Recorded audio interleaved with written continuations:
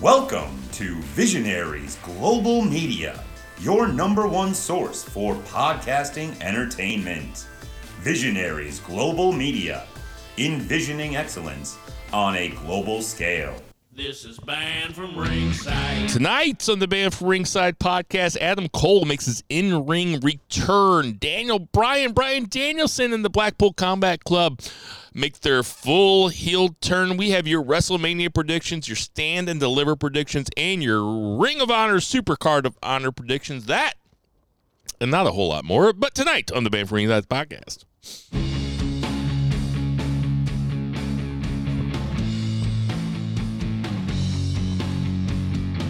Ditch that 9 to 5. It's time to feel alive. Hello, Marks. Welcome to the Banned from Ringside podcast. As always, I'm your host, Bill Vagey, a.k.a. Yada Your Bro Lena. And out there in Portland, Oregon, we have Two Beers. Zach Pullman. What's going on, Two Beer? Yada Your Bro Lena. Oh, man. It's opening day, you know. It is. Yeah, it's a holiday. Last episode we had episode 300.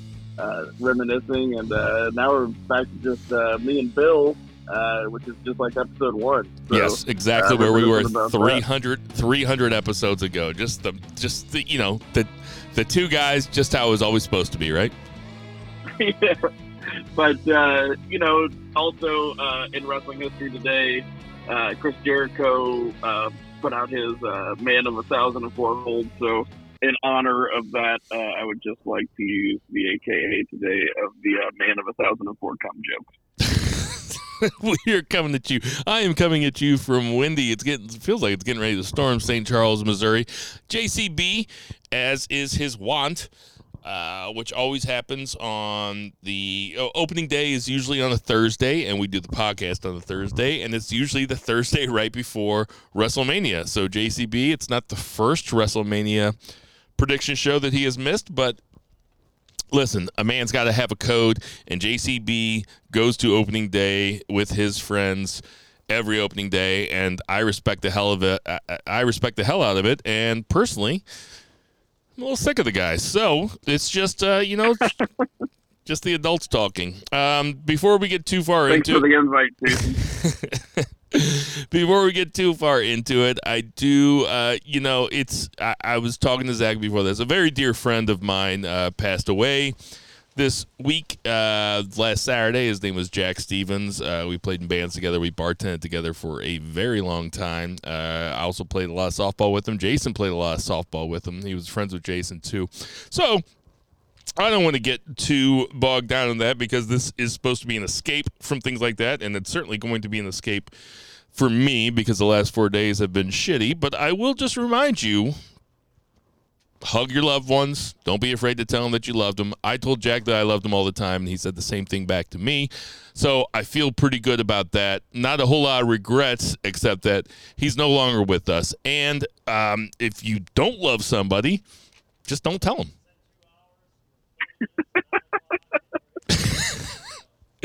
How was that? Was that very moving for you? Do you got a tear? It was good. Yeah? It was good. Yeah? Okay. Let's get to that 3 count. 1, 2, 3.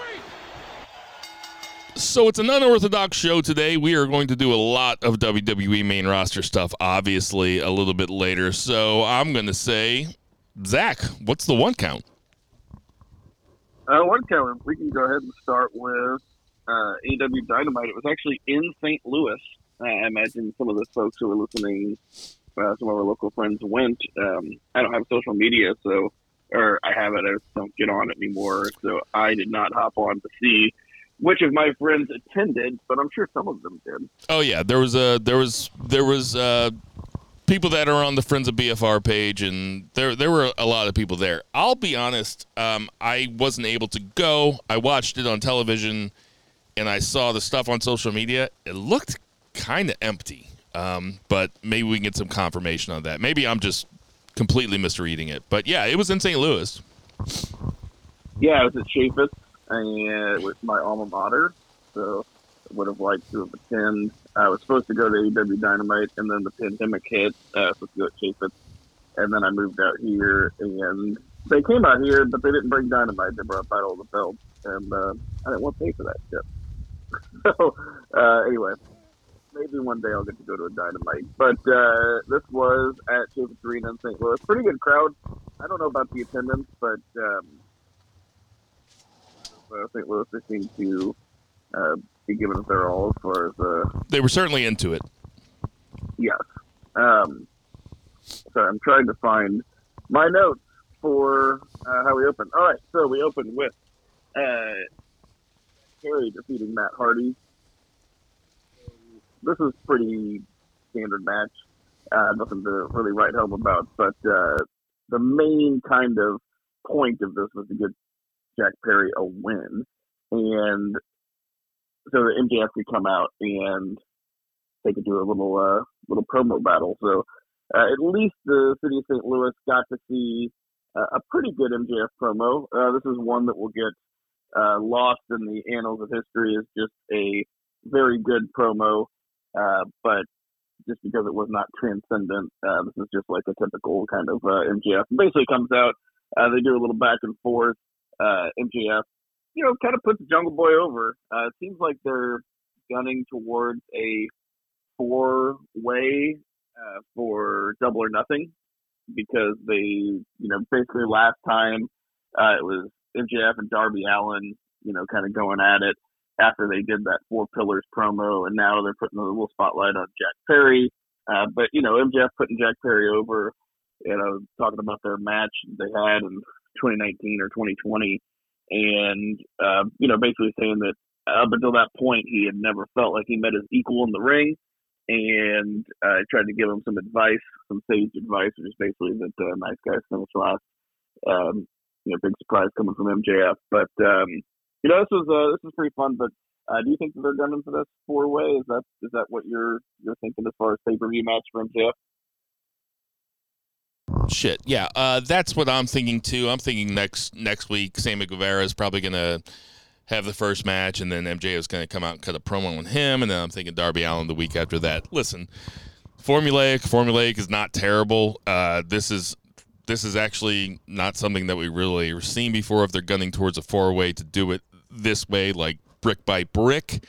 I really like the MJF promo. Like you said, he did a great job of putting Jungle Boy over.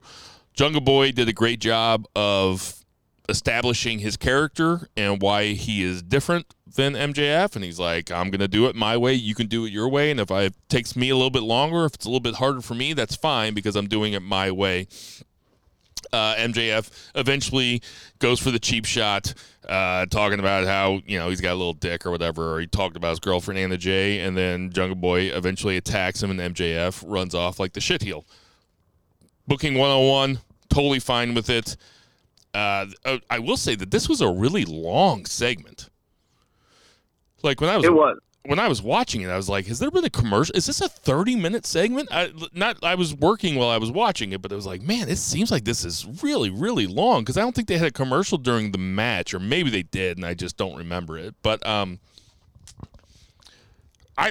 was totally down with it. It's completely fine with me as long as the undercard is interesting and booked well, and that has never been a problem with AEW. Certainly after some things that happened later on in the night that I was that we'll get to later, that I'm a real big fan of. But yeah, I was totally cool with it.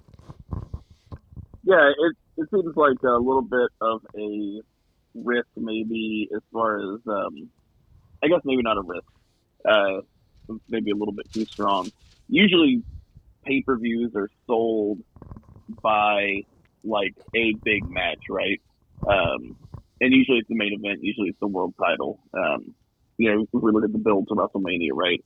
It's, even though Sami Zayn's like the hottest character in WWE, the build to WrestleMania, the people are watching for Roman versus Cody. That's like the main attraction. So unless they're going to pull something else out, it seems like there's going to be, this Double or Nothing is going to be built around quite a few multi-man matches, which is interesting. So, which I think is fine for AEW, because I feel like people buy AEW pay-per-views because they know they're going to get a good value for the $50. Yeah, like, and even with the last, I'm really bad at this. What was the last one? Full Gear? Revolution? Oh yeah, that's right. Revolution. You know, like we weren't the biggest fans of that build, and that ended up being, you know, a fucking Yeah. It was an awesome show. Yeah, it was unbelievable. So AEW's kind of a mixed bag on one or the other. They've really never had a shitty pay-per-view. They've had some substandard builds for matches on pay-per-views, but I don't know.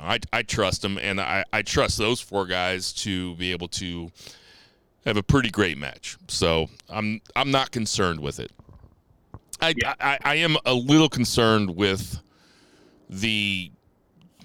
unless I was totally misreading the pictures that I saw, I am a little concerned with the attendance. Like that's a little concerning to me, but you know, I think Jason went to it. Maybe Jason can shed a little bit of light on that next week, but yeah, I'm not worried. Yeah, I do not know worried that about that match. Just from reading the Observer every week, they aren't drawing, you know, like they were last year. They aren't drawing like they were with Punk and whenever like Danielson and Cole were like fresh and new. You know, they're just not as hot of a product. Whereas like WWE, I just saw like in the Observer, they drew like 10,000 people to a house show in Denver, and that was without like major stars on it, just because they're a super hot product right now. So pretty bonkers to see that paradigm shift. But yeah, they just aren't as hot. Chaffetz isn't even a huge arena. I mean, I graduated in that building, so I think it's like 8,000. Yeah, something like that. All right, so moving on, Alex Marvez backstage with Don Callis. One of a couple Don Callis segments here that I really enjoyed, but basically, you know, why, you know, sorry, I'm stumbling over my words. Basically, last week, whenever he pratfalled and ended up, you know, kind of doing the Eddie Guerrero thing and making Omega think that Page hit him, and you know, Omega's getting taped up, and he's like, "Why would you think that Don Callis is split it up before?" Yeah, right. I think I even said last week, I was like, doesn't he know that Kenny Omega is going to watch the show? And then they immediately addressed it, which I was pretty happy with. Yeah, so in kayfabe, this was good shit because it made Omega not be a complete goddamn idiot, and they added the reality into it. But anyway, this leads into something later on the night, which we'll talk about here in a minute. Then there was a very fun video package of Bill Veggies' favorite Canadian tag team, Matt Menard and Angela Parker, along with the Acclaimed and Daddy Ass. They were out for a little night on the town at St. Louis. Looked like they were at Union Station. They were at what's it called now? It used to be Savas, or is it Savas Enterprise? Where the Blues play. Yeah, they were hanging out. I guess it's Enterprise now. Yeah. Yeah, they were hanging out with Louis Blues. Yeah, they were having dinner somewhere. Looked like maybe Union Station. I don't know where they were having dinner. I tried to gauge the restaurant, but I tried to too. I couldn't tell what it was. Yeah, that was like my number one thing. I'm like, trying to figure out the restaurant. But anyway, they had dinner. Looks like they're trying to get the Acclaim to join the Jericho Appreciation Society. So that is the play there. But it was kind of cool to do the thing in the city, and maybe I just thought it was cool because it was St. Louis, and it was the city I was born and raised in. But I think kind of tying things to the city is fun. Yeah, I totally agree. I mean, this wasn't my favorite segment just because we all know where this is going. I mean, the Acclaimed are not going to join Jericho Appreciation Society, but they got him on the show.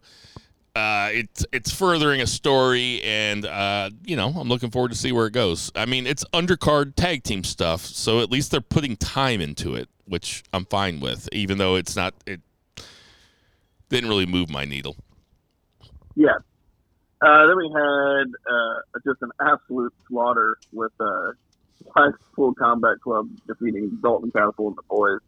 Just absolutely destroyed them, as you would imagine. Video package with Kenny Omega and Jeff Cobb, where they even showed like some New Japan promo from Kenny Omega. So Jeff Cobb saying, you know, he was coming to St. Louis, which is funny. We've seen Jeff Cobb wrestle in St. Louis. We saw him wrestle at the Knights of Columbus Hall, where I had my wedding reception in front of like maybe 150 people. That was the last time we saw Cobb. The wedding reception had Wrestle St. 150 Louis people? Live. No, the wrestling show. The reception was actually bigger than the wrestling show. So I drew more. Pro. Yeah, yeah. I don't. I guess my invite got lost in the mail. So what year was that? Aaron probably, it was 2007. Aaron probably brought some other dude. So. Oh, I think I know exactly who she brought if it was 2007. Douche. So then we have the second Don Callis backstage promo. This was actually pretty awesome. So Alex Barvez talking to Hangman Page. So Matt Jackson has a shoot injury. He's got a partially torn bicep. Word on the street is he is foregoing surgery and hoping that it will heal. Because if you do the surgery, you're out for X number of months. But if you don't do the surgery, there's a chance that you can heal on your own. And then worst case scenario, you just end up with if you don't heal, you just have to get the surgery anyway. So he's hoping to heal on. up. So I'm not a doctor, but how is a torn bicep with a surgery going to put Matt Jackson out for that long? But I saw Phoenix's arm bend the wrong way on a table spot outside of the ring, and he was back like 3 weeks later.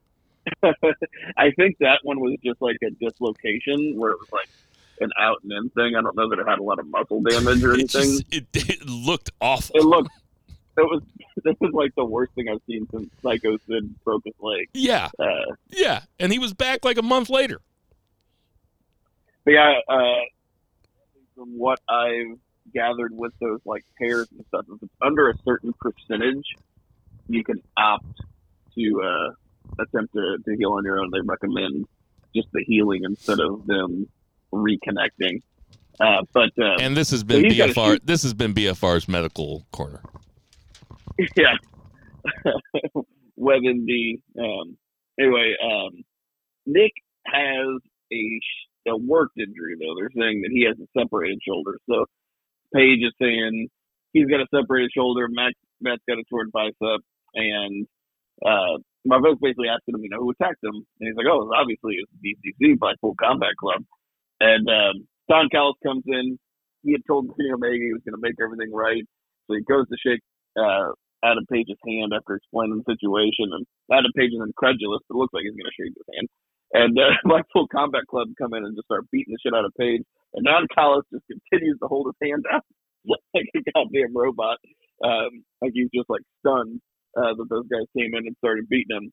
And then Moxley turns around and just clocks Don Callis, and he gets knocked off camera, and apparently he hit his head on a lighting rig and fucking hard weighed himself. And so he's just pouring blood, which only added to the greatness of the segment. I mean, it was fortuitous juice. But, yeah, apparently he got hard weighed. Thankfully, right there at my alma mater is one of the best hospitals in the entire city. With St. Louis is a city of pretty good hospitals as far as per capita. We get quite a few of them. But one of them was like 2 minutes away. And so he had to have a bunch of staples or stitches or whatever to said. But he was in a good place to do it. Yeah, I was a big fan of everything here. Yeah, pretty fun. Anyway, and then this was kind of funny. Like Tony Schiavone actually gets his civic duty to tell Kenny Omega right before his title match that Don Callis has been taken up, along with Hangman Page. And Omega's like, I got a title match. He's just got to go out there. Which, Tony's like, I just had to do it. It was the right thing to do. It's my job. And I'm like, that's actually kind of a dick move in kayfabe. Like, this guy's gonna go out there and wrestle. I mean, Schiavone trying to kayfabe his way through the explanation during the match was really funny. In fact, they're kind of doing this thing, and maybe they've been doing it for a while and I haven't noticed it. Taz and Excalibur are not nice to Schiavone. No. They're pretty mean to him, actually. It's really funny. It is really funny because you know that it's just complete. They're like working in that regard. It's a good booth. Like it's like good vibes. That's a great 3-man booth, and incredible. Good chemistry. Legitimately incredible 3-man booth. Like Maybe the best we've ever seen. It really could be. And the international feed, like the Fight TV feed, you get a lot more of it because during the commercial break, they continue to do commentary. And a lot of times they say shit on that international feed that they would not say on TBS or TNT, which is pretty funny. I mean, that's the one that I watch if I miss it live. So, yeah, I actually had this thought today. I was like, you think they do this on WWE too? Do you think they just keep going during the commercial breaks so they just stay consistent so they don't fuck up when it comes back on? But, like, there's probably no way, right? Yeah, I don't know. I imagine whenever Vince was in Gorilla, those 2.5 minutes was just him constantly screaming into the headset while they sat in silence. Suck my dick! Pay her $3 million! Try to hide it! Exactly. Oh, man. People like screaming at somebody to go get the... I don't know. I'm not even going to go there. Oh, too much for Zach. What'd you think about the Cobb Omega match? This is a match that you could easily see on a G1 from several years ago or a New Japan event from several years ago. These are two New Japan guys. I associate them both with New Japan now because I've seen them both the most. In New Japan. What'd you think about the match? Oh, just another example of why Omega is just one of the greatest. I mean, fantastic match last week with Vikingo. And then he worked another fantastic match with Cobb here. Completely different matches, but he manages to, like, continue the story. He's, like, selling the ribs that he was selling from the Vikingo match. So he's, like, carrying over the story of the Vikingo match. He's selling the ribs. They just put on a fantastic match. Jeff Cobb is a great wrestler, too. He's very dynamic. There aren't a lot of people like him. There aren't a lot of people built like him, and the ones that are not nearly as athletic as he is. And he's just really good in the ring. And these guys just put on an absolutely killer match. The fact that Kenny was able to get him up in the One-Wing Angel. Unbelievable. Pretty awesome. Yeah. But, of course, once you hit the One-Wing Angel, nobody kicks out. So he retains the title. And cool to see the U.S. title being defended on AEW television. Absolutely. And I liked how they kept saying how Jeff Cobb might take it back through the Forbidden Door. It's like, okay, so that's on the table. And it was certainly, with the storyline stuff that was going on, there was a little bit of intrigue to this match. It's like, okay, so if Blackpool Combat Club's running roughshod and Don Callis is doing Don Callis stuff, which we really don't know whose side he's on. Maybe you do. I don't. I still think I still think that we're leading towards a Don Callis Kenny Omega split, and maybe Don Callis is playing some stuff up. But to me, there was a little bit of intrigue. I was like, oh, I could see Jeff Cobb winning this, and Jeff Cobb is certainly he would be a worthy carrier of that belt. So I was into this match. The One-Wing Angel, for a guy Kenny's size, to do that to Jeff Cobb, like, not really with a whole lot of help. Sometimes they can do it from, like, the top turnbuckle or something, but Kenny picked him up basically from the ground, if I'm remembering it correctly. Yeah. And got that motherfucker up on top and did the one-wing, like a perfect one-winged angel. And you just kind of have to marvel. I mean, Kenny Omega might weigh 200 pounds, but, what do you think? 190, 200? Oh, no, I think he's put on some muscle. I think he's probably like 215, 220 maybe. But Jeff Cobb could be 300. Yeah, I'd say he's like 280, 290, easy. I mean, just to basically deadlift that motherfucker over your, into a fireman's carry, basically, and then do the one-winged angel. It was badass. Like I said, I was watching it at my desk, and I kind of marked out for it. I was like, oh, fuck yeah. I was like, come on, dude, here we go. It was badass. Yeah, I think we're actually, after last week, talking about Callis and Kenny, But I could absolutely see, especially with the segments that they had this week, where the Callis would be turning on Omega, just because he's such a carny. And I could see him with the Blackpool Combat Club, actually. Or Takeshita, or if there's a Jay White coming around the corner, something like that. Honestly, with Takeshita in the Blackpool Combat Club, imagine if Takeshita joined, he'd be that'd be an even stronger stable. That'd be nuts. But I do think it's funny. The whole thing with Blackpool Combat Club is you can't join until you bleed with them. Well, Don Callis just bled with them because Moxley hard-weighed him. So if they turn that into an angle, that would be pretty cool. Oh, I hadn't thought of that. What happened after the match here? So Blackpool Combat Club comes out and starts put the boost to Omega. Bryan Danielson's music hits, and he comes out. Basically, the shtick was to kind of tell the Blackpool Combat Club to chill out and stand down. Wasn't really his music though. It wasn't Fly of the Valkyries though. No, he had different music. Yeah, and that was my. It was still kind of similar. Yeah, but that was my. When he came out and nobody knew who it was, and then it was Bryan Danielson. I was like, something's off here. He didn't I don't know, my spidey senses went off. I was like, oh, he came out to different music.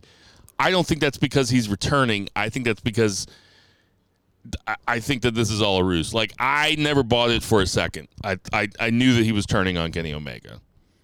Yeah, I didn't buy it either. And the fans were pretty clued in. I don't think they bought it either. And they went from the yes chance to the no chance pretty quickly. So yeah, smart crowd here in St. Louis.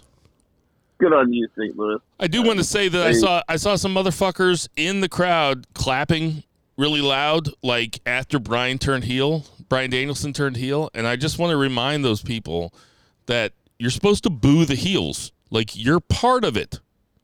You're part of you're part of the show. Boo the heels. Listen, do whatever you want. You bought a ticket.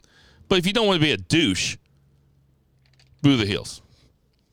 BTH, boo the heels. That's right. I will say I was guilty of a similar moment because I was at the SmackDown when Danielson turned heel and beat AJ Styles for the title right before his amazing the champion of the planet gimmick.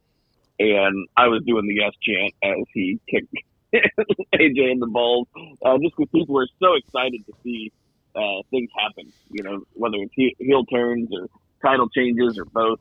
You get caught up in the moment. So, well, listen, I give you a little forgiveness. Listen, you bought your ticket, but, we would call that absolute fucking bullshit.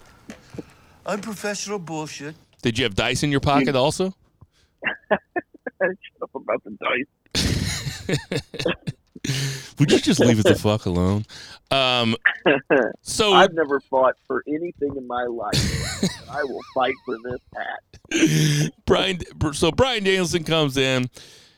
Blackpool Combat Club kind of backs off, and then Omega turns around, and Bryan Danielson gets ready for what they call the Psycho Knee in AEW, and the crowd is, like we said, God bless St. Louis. They were very smart. They saw it right away. And the Psycho Knee was really good. And if we are headed towards a Bryan Danielson, Kenny Omega feud, bro, count me fucking in. That is. I think everybody would love that. Yeah, that is what we're here for, right? That's like a dream feud. We want to see those guys get 30 minutes at a pay-per-view, right? Have they ever? And I'm wondering if they're leaning towards that with the Double or Nothing, or if they're leaning towards an Elite versus Blackpool Combat Club trios match. Well, they could do both, but there's no way they're going to do a feud between those two factions and not do Bryan Danielson versus Kenny Omega, right? That's Like Tony Khan is a fan. He's a mark. He's just like us. Like that's what we're aiming for, right? Yeah, I mean, they did the 30-minute like draw, right? And then they haven't done anything since. So that they got to bring that back. I mean, you don't have guys on the roster like that and just keep them apart forever. Like, that's a money match. So you got to do it. And the truth is that I'd like to see Omega versus Claudio also. I'd like to see Omega versus Ambrose or Moxley also. Like, I'd like to see all those matches. But we're talking about maybe pound for pound the 2 best wrestlers in the entire fucking world. At least 2 out of the 5 best wrestlers in the entire world, right? I mean, I don't think that's out of pocket to say that, right? Not even. Yeah, you're 100% accurate. I mean, you got Okada, you got those 2. You got my boy Vikingo. You got Will Ospreay. Like, I mean, it's only a handful of guys.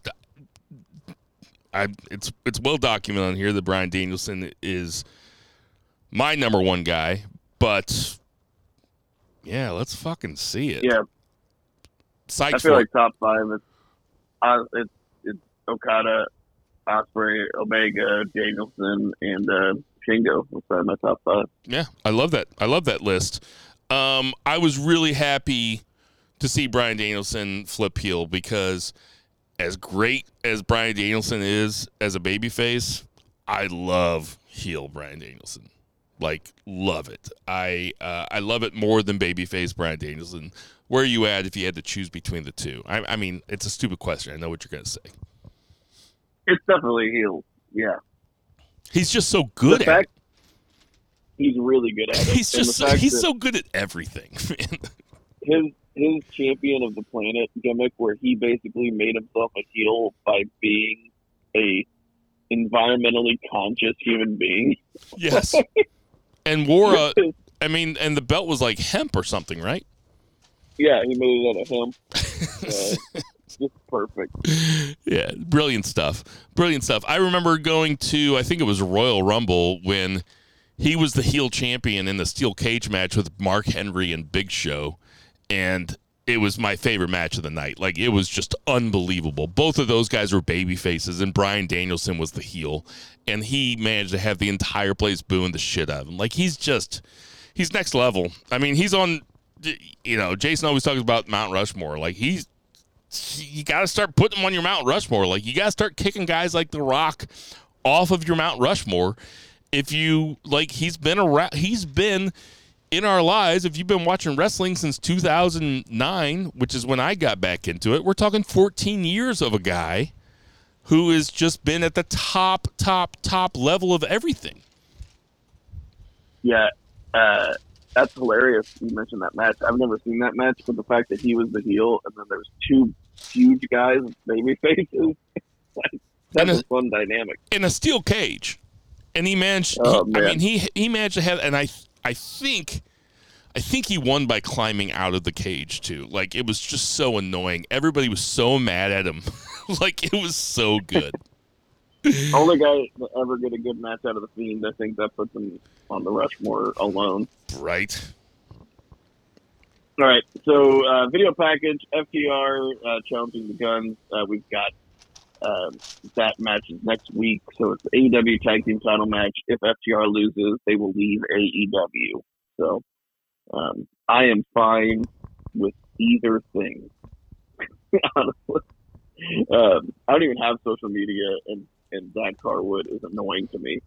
But they are a fantastic tag team, and honestly, I really don't want to see them anywhere else unless like New Japan or something. So okay, so I mean, I have social media, but I've told you before that I generally try to stay off wrestling Twitter because somehow wrestling Twitter seems to be more toxic than just regular Twitter. I don't know what it is. Maybe it's just I'm annoyed by it. It's like I'm always like, man, everybody should just be enjoying this stuff. Instead, everybody's just trying to one-up each other on how much they know about it or, like, what people don't remember. It's like, okay, so I don't care if you remember some Matt Taven match from 2008 that I don't remember. It's like, it's so weird. It's It doesn't make me feel good. You know what makes me feel good? Watching wrestling, talking about wrestling with my friends. So I don't even know what Dax Harwood has done, but the Guns made a lot of references to them just bitching about it and getting their title shot match.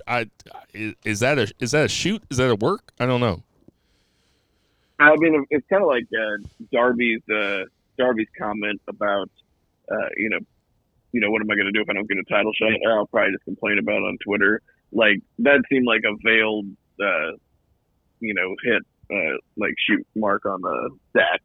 He just complains about fucking everything. He's like an even whinier CM Punk. It's no wonder they get along so good. Oh man, that is quite the indictment. Did you see the shit that Ronda Rousey said on Instagram? Oh yeah, she's another one, man. Although she's just a shit person in general. Like sometimes, like social media amplifies,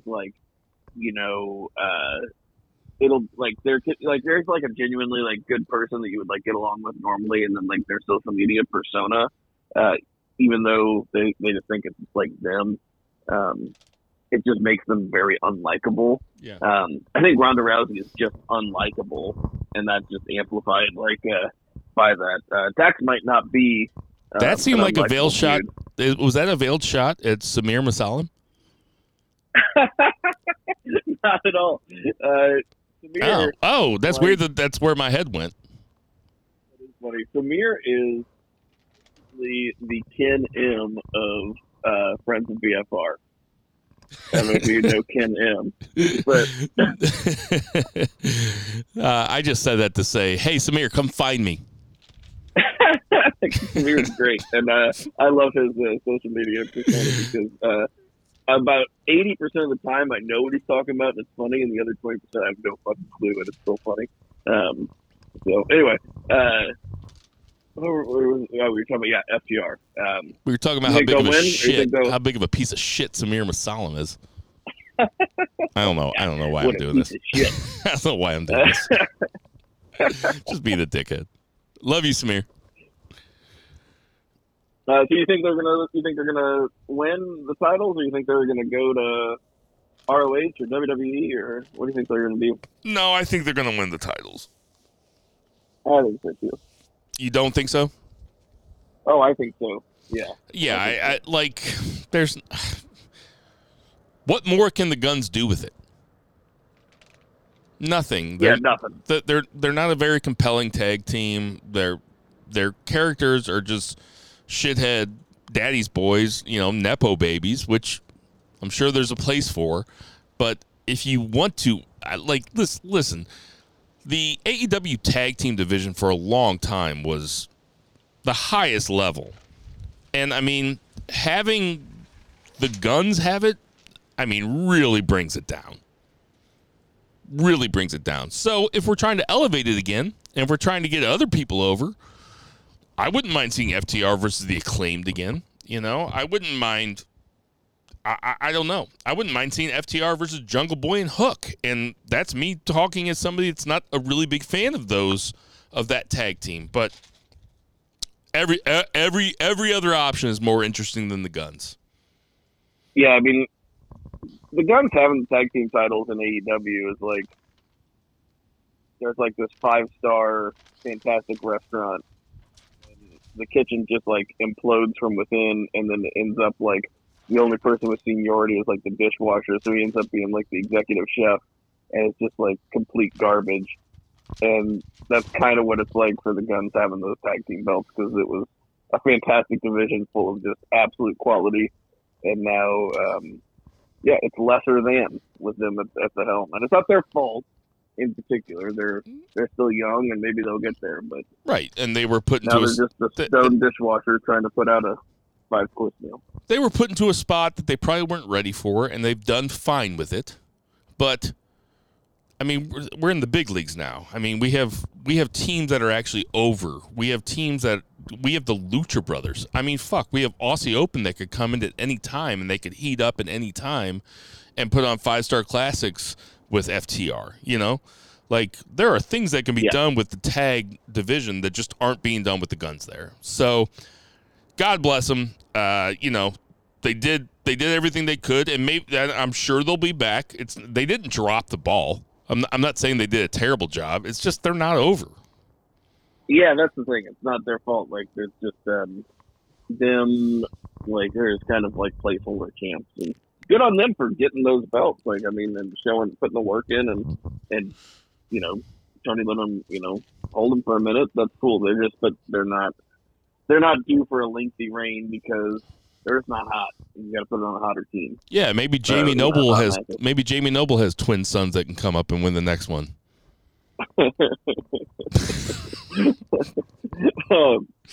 Orange Cassidy defeated the Butcher with the Blade, getting the AEW International title. Almost called it the All Atlantic title. Sure. Which was a cooler name, even if it didn't make any sense. But I gotta admit, I agree with you. I thought All Atlantic was a cooler title too. Yeah, even though it was like not necessarily geographically accurate, but oh well. This was a fine match. You know, Orange Cassidy, he's on like every single week. You know, wrestling. You know, he's super over. Happy for the St. Louis crowd to get to see him wrestle. That would have been pretty fun. But yeah, he retained. Jade Cargill video package. Man, just got these like one-piece suits. She is just an absolute specimen. Anyway, she's super mad at Tara Valkyrie. And funny thing I heard, so they shot some stuff ROH, they shot Rampage, and I guess Ty Valkyrie wrestled Tootie Lynn, and Tootie was super over which is not a surprise because been any show in any show in St. Louis, Tootie is super over. But I guess like she was one of the most over people in the building. Oh, that's great. For Dynamite or Rampage or anything. So for those of you that don't know, she is a local St. Louis wrestler that friend of the show, Joey O'Farrell, has booked at several shows, and she's really fun. So good for her. Yeah. So Juice Robinson's going to wrestle Action Andretti this Friday on Rampage. Just kind of like going to roll over him on his way to Ricky Starks. You had Ruby Soho, and she was out there with Saraya and Toni Storm, and she defeated Willow Nightingale. I don't know. This was a Bullet Club match. It was just like constant. It was not even Bullet Club. It was like House of Torture, basically. And I felt bad for Willow Nightingale. I feel like Willow Nightingale really kind of needs a win. Been talking about this for a while. You know, her losing it's like, it's whatever. It's like the like losing on a week to week basis. It's not like the worst thing in the world, but the fans are behind her organically. It's the same thing with Takeshita. The fans are behind them. Let them win more than they lose, instead of the other way around. I just feel like they're always losing. So Willow Nightingale loses again here, and they go. They're stomping on her. Like the House of Torture is wont to do, and then Riho comes out to make the save with Sky Blue. They throw Blue out. They're beating up Riho, and then Jamie Hayter makes the save. And Jamie Hayter got a big pop. St. Louis really likes Jamie Hayter. So, and it looks like Hayter and Riho are going to wrestle for the title. So basically, Riho just saying, she points at her like midsection and does the whole belt sign. She's like, I'm gonna have that belt, which Riho's great. I don't think she will though. Yeah, this entire thing just confused me. I was like, what is going on here? Lots of interference. I think I know who is on everybody's side, but I gotta be honest here, and I don't think this makes me a misogynist, but maybe it does. I don't care about this shit at all.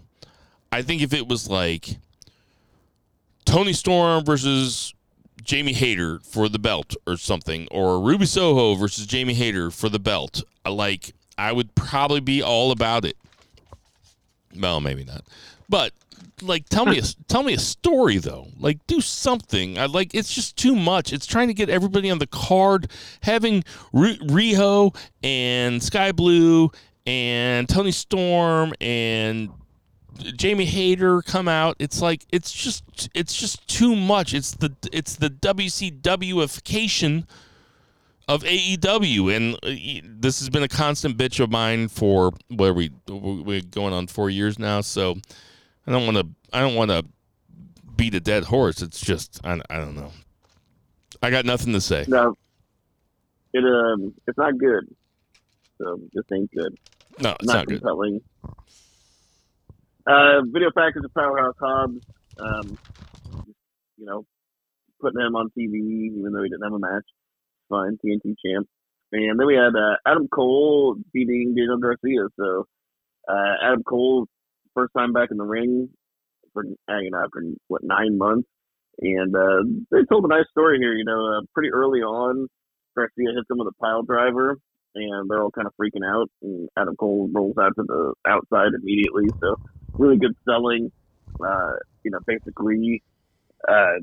These guys are both excellent in the ring, so I knew that they were going to have a good match. But, fun story that they told, really playing off the sympathy of the concussion and our empathy and admiration of Adam Cole. So, good job there. But Cole hits the Panama Sunrise, does the boom, gets the win, and Britt Baker comes out, and they hug, and they kiss, and then the confetti comes off. So, kind of cool because it's one thing for him to come back and get a win, but this kind of felt like an event, right? Like a celebration. And I tell you what, man, I've listened to some interviews with Adam Cole, and I've seen him like on Twitch and stuff, and this guy is just absolute salt of the fucking earth. Like, just usually, you see like guys with like hot girlfriends, and you're like, oh man, like look at it, you get jealous. It's like, oh, you got good-looking guys, got money, living his dreams, got this hot girlfriend. Like, I'm jealous of Britt Baker. That's right. She gets to live with Adam Cole. That's right. That's right. Just too good for this world. Few things about this match. Daniel Garcia seems like a natural. He seems to be coming along really good. This was a good match. They told a great story. The announce team did a great job talking about how Adam Cole was, probably didn't have his sea legs under him and needed to get back acclimated to the ring. That's a story that I like to see, because then the upset is always there. Is there a wrestler in the world right now with a better entrance than Adam Cole? You mean just as far as like fan interaction, or? I'm talking about the whole thing. Like, but the fan interaction is obviously a huge part of it. But like, when I'm watching AEW Dynamite, my time is limited, and I'm usually trying to, get past the stuff that I don't need to see so I can see the stuff that I do need to see, and that includes fast forwarding through a lot of entrances. I've watched enough wrestling in my life where the entrances, unless I'm sitting there with friends or I'm watching it live, like, they're not very important to me. I never fast forward through the Adam Cole entrance. Yeah, you're right. He's got, the music is banger. He's got the fan interaction. They really did a good job in NXT, kind of teaching him the timing of everything. He walks down to the ring in the right amount of time. He gets up on the apron. He does the thing. I think the only thing, it's pretty similar. Say, like Nakamura, right, had that entrance, and like Finn Balor had that entrance where like the music was really good. They had those like motions that they did, and it's really kind of funnily enough, now that I'm thinking about it, it's like a certain era of NXT, right? Yes, they kind of inherited that. But yeah, I mean, you might be onto something there. I think I can't get enough of him pointing his thumb down at himself and going boom. It's like the simplest thing in the world, but it is so badass with the music and him and the crowd all doing it all at once. It's incredible. It is funny because it's only like, I would say only professional wrestling, but I can see that in like some sport or something. But the pageantry portion, like that's like I think is pretty unique to pro wrestling, and yeah, it's pretty fun. For sure. New Japan, I think, could get that if they don't necessarily have like the pageantry aspect down. Like a lot of times they're in like smaller arenas and stuff. They just don't have like those like epic entrances most of the time.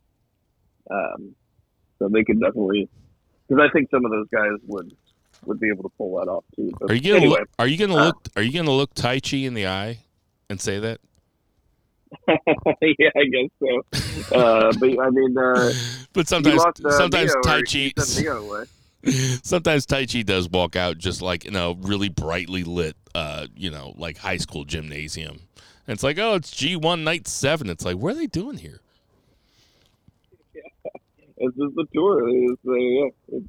Yeah. But totally. Jericho comes out at the end, and then we have Jericho kind of doesn't make eye contact with Adam Cole, baby. It looks like we're getting a Jericho-Adam Cole feud, which I actually predicted in my head about 30 minutes before it happened. So I'm gonna take credit for that.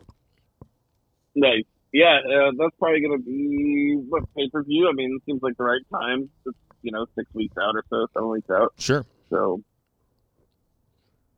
that'll be a good match, and that'll be Jericho seems to lose a lot of these.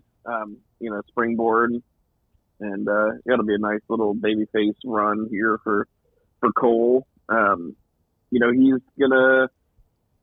It'll be interesting to see what they do with him. After this, because he's they don't have a lot of hot baby faces, and they kind of need that. Well, I was thinking about this because they are having. It does look like they're going towards this 4-way at the next pay-per-view with MJF and the other pillars, which is a good idea on paper. It seems like it's going to be a good idea in practice. I don't see MJF losing that. No. After that, I mean, MJF can't hang on to this belt very long, can he? That's what I'm wondering. It's like, I mean, he's a weasel.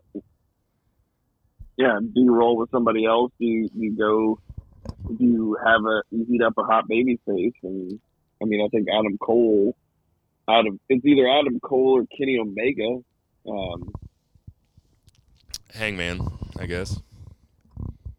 Hangman could.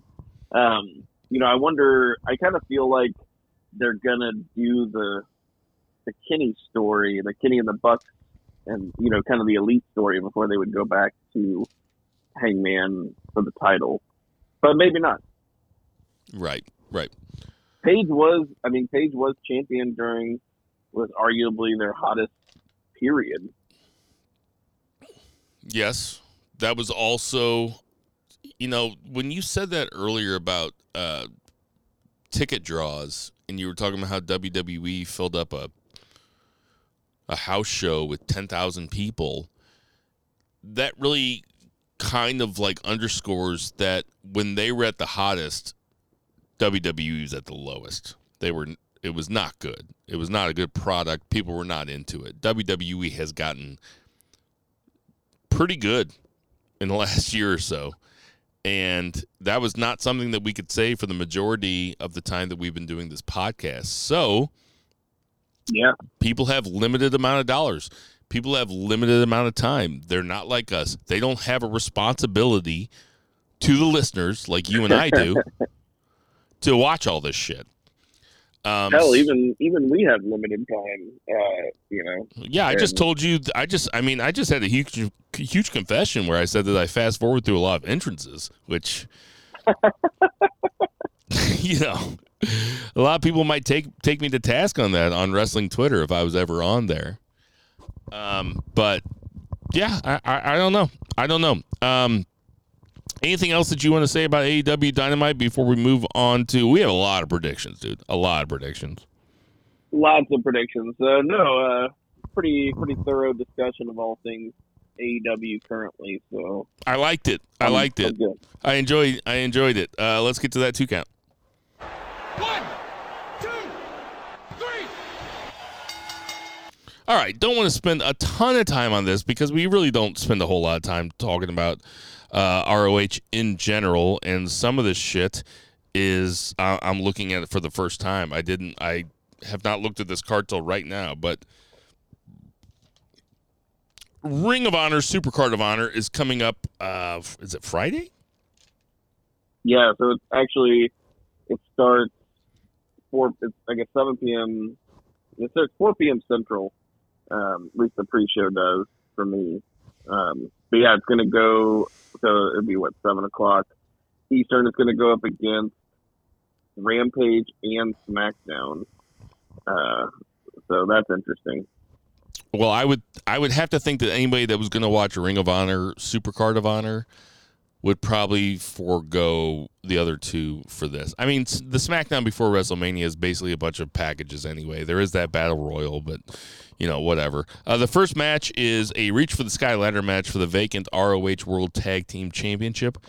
That is sad to me. Maybe it's because I just lost somebody, but it seems really sad to me that they're having a match for the vacant ROH because R.I.P. Jay Briscoe. But it is a Lucha Brothers versus Top Flight versus the Kingdom versus Aussie Open versus La Fascion Ignorable, which is Rush and Dralistico. So I'm not going to make you go from last to first. Who do you see taking this?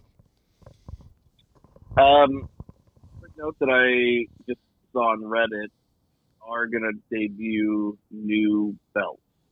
So they're retiring, those belts that the Briscoes had, those are the Briscoes belts. They were given to them and they're theirs forever. So they'll have some new belts. Honestly, out of everyone here, I would say Lucha Brothers, because it seems like they have not gotten anything for a while. And they're still one of the top acts in the company. That would be my knee-jerk reaction. I could see them doing something like giving, kind of like the ROH veterans, like Mike Taven, Matt Bennett. That's a possibility. But I feel like my gut feeling is it's the Lucha Brothers. All right. I'm going to pick against the Lucha Brothers selfishly because I want them to be in AEW because I think they belong in AEW. I think, obviously they're incredible. I don't see it being Matt Taven and Mike Bennett just because they're older, although you make a compelling point. Aussie Open, they can get over anywhere. I'm between Rush and Dralistico and Top Flight. I think I'm going to go Top Flight. I think this is a good place for Top Flight. Get down there, put some belts on them. They're great athletes and they are fun to watch and they seem like a Ring of Honor act to me. So my gut's going with Top Flight, so that's where I'll go. Next up, we have the Embassy, which is Brian Cage, Khan, and Toa Leona versus AR Fox, Blake Christian, and Grand Metalik for the 6-man tag championship. Who are you taking? So a little inside scoop. From what I heard, Brian Cage is done with his contract. So unless he resigns, he's probably dropping these belts. So leading AR Fox, Blake Christian, and Metalik. Yep, me too. Next up, we have for the ROH World Television Championship, we have Samoa Joe versus Mark Briscoe. Chance to really steal the show. Who do you have here? It's got to be Mark Briscoe, right? I mean, I don't know if you saw any of the kind of build up little packages or anything, but Mark Briscoe talking about kind of win it for his wife and his family and of course his brother. It's just like, how are you gonna beat Mark Briscoe? I know it's not gonna be that way forever, but I don't know. Also, I could totally, if you're gonna have somebody do it, Joe would be able to pull it off with such goddamn just haughtiness, like such casual derision. Yes, Like, casual derision is the so- right phrase. Yes, I am. Yeah. I'm taking Samoa Joe. I think that having Mark Briscoe win would definitely be the feel good thing. But Mark Briscoe was a pro wrestler at heart. He came out 2 weeks after his brother died and had a really fun match. And he's known Samoa Joe for 20 years probably. So Samoa Joe, his character is definitely the kind of character that doesn't give a fuck that Mark Briscoe's brother just died. And he probably is kind of going to be a dick about it. I'm going to take Samoa Joe. Next up for the Nice. ROH women. You know what I can't wait for? What's that? I can't wait for Jeff Hardy to come back from rehab so that Samoa Joe can cut a rehab promo on him again.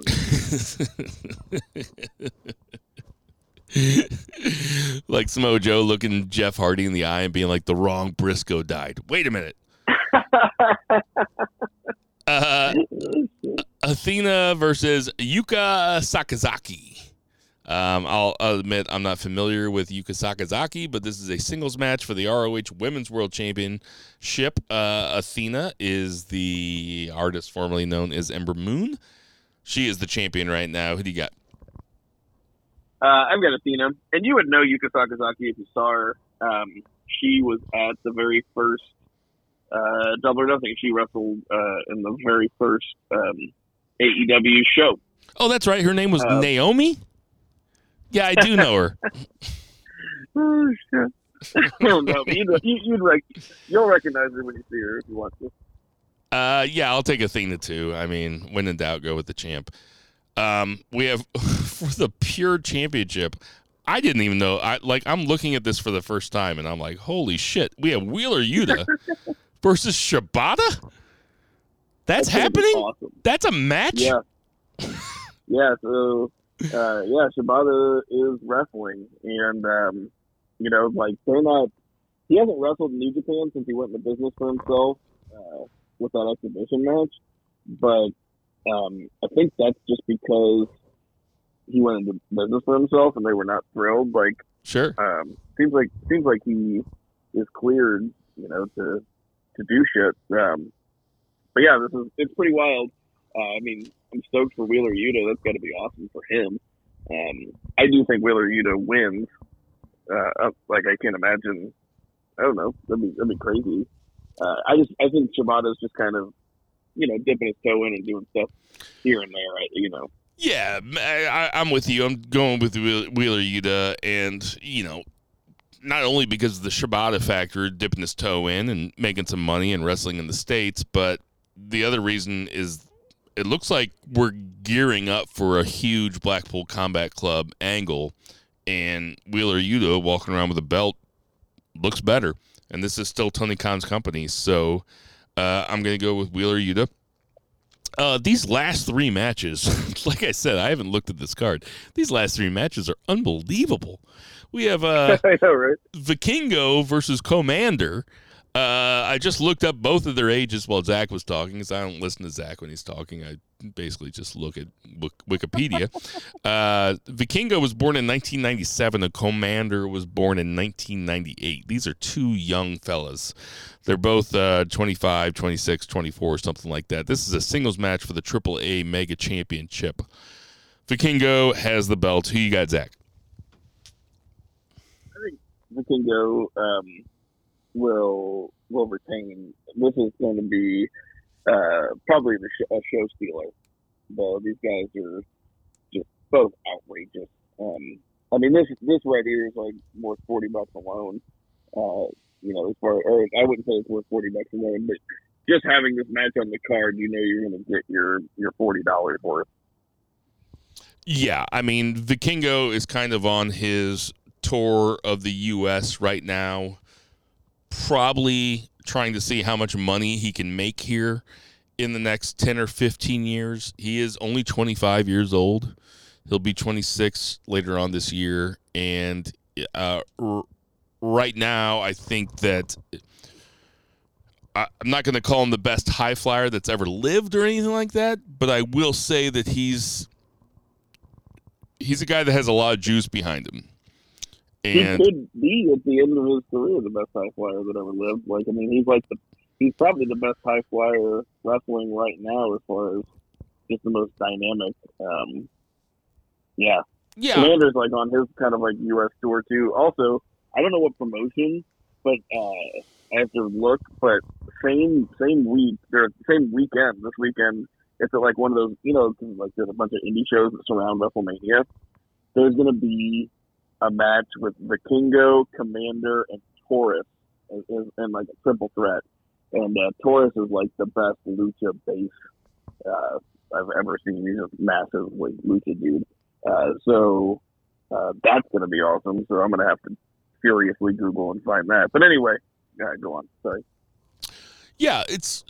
I don't want to call him the best high flyer now because I don't want to be. I'm prone to hyperbole sometimes, and I don't want to be too prone to hyperbole. But he's extremely innovative and extremely talented.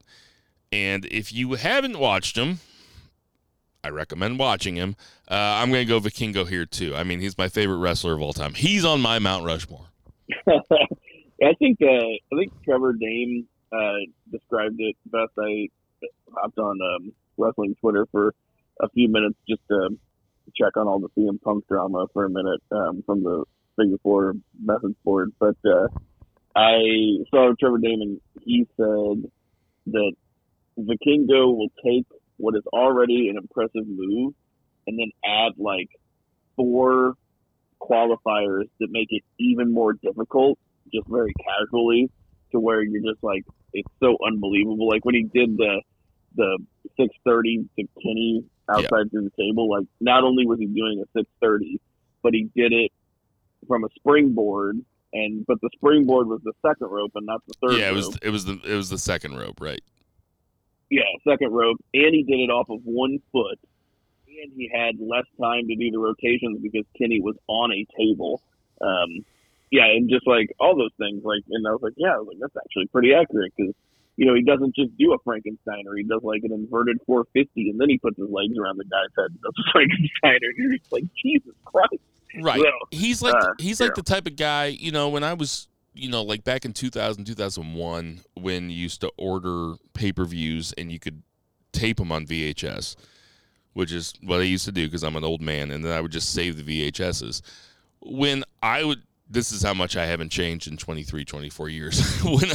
when I would sit around and get drunk and high, and people would be over, I was like, you guys got to watch this Table, Ladders, and Chairs match. And it was TLC 1, which was the Dudleys, Edge and Christian, and the Hardys.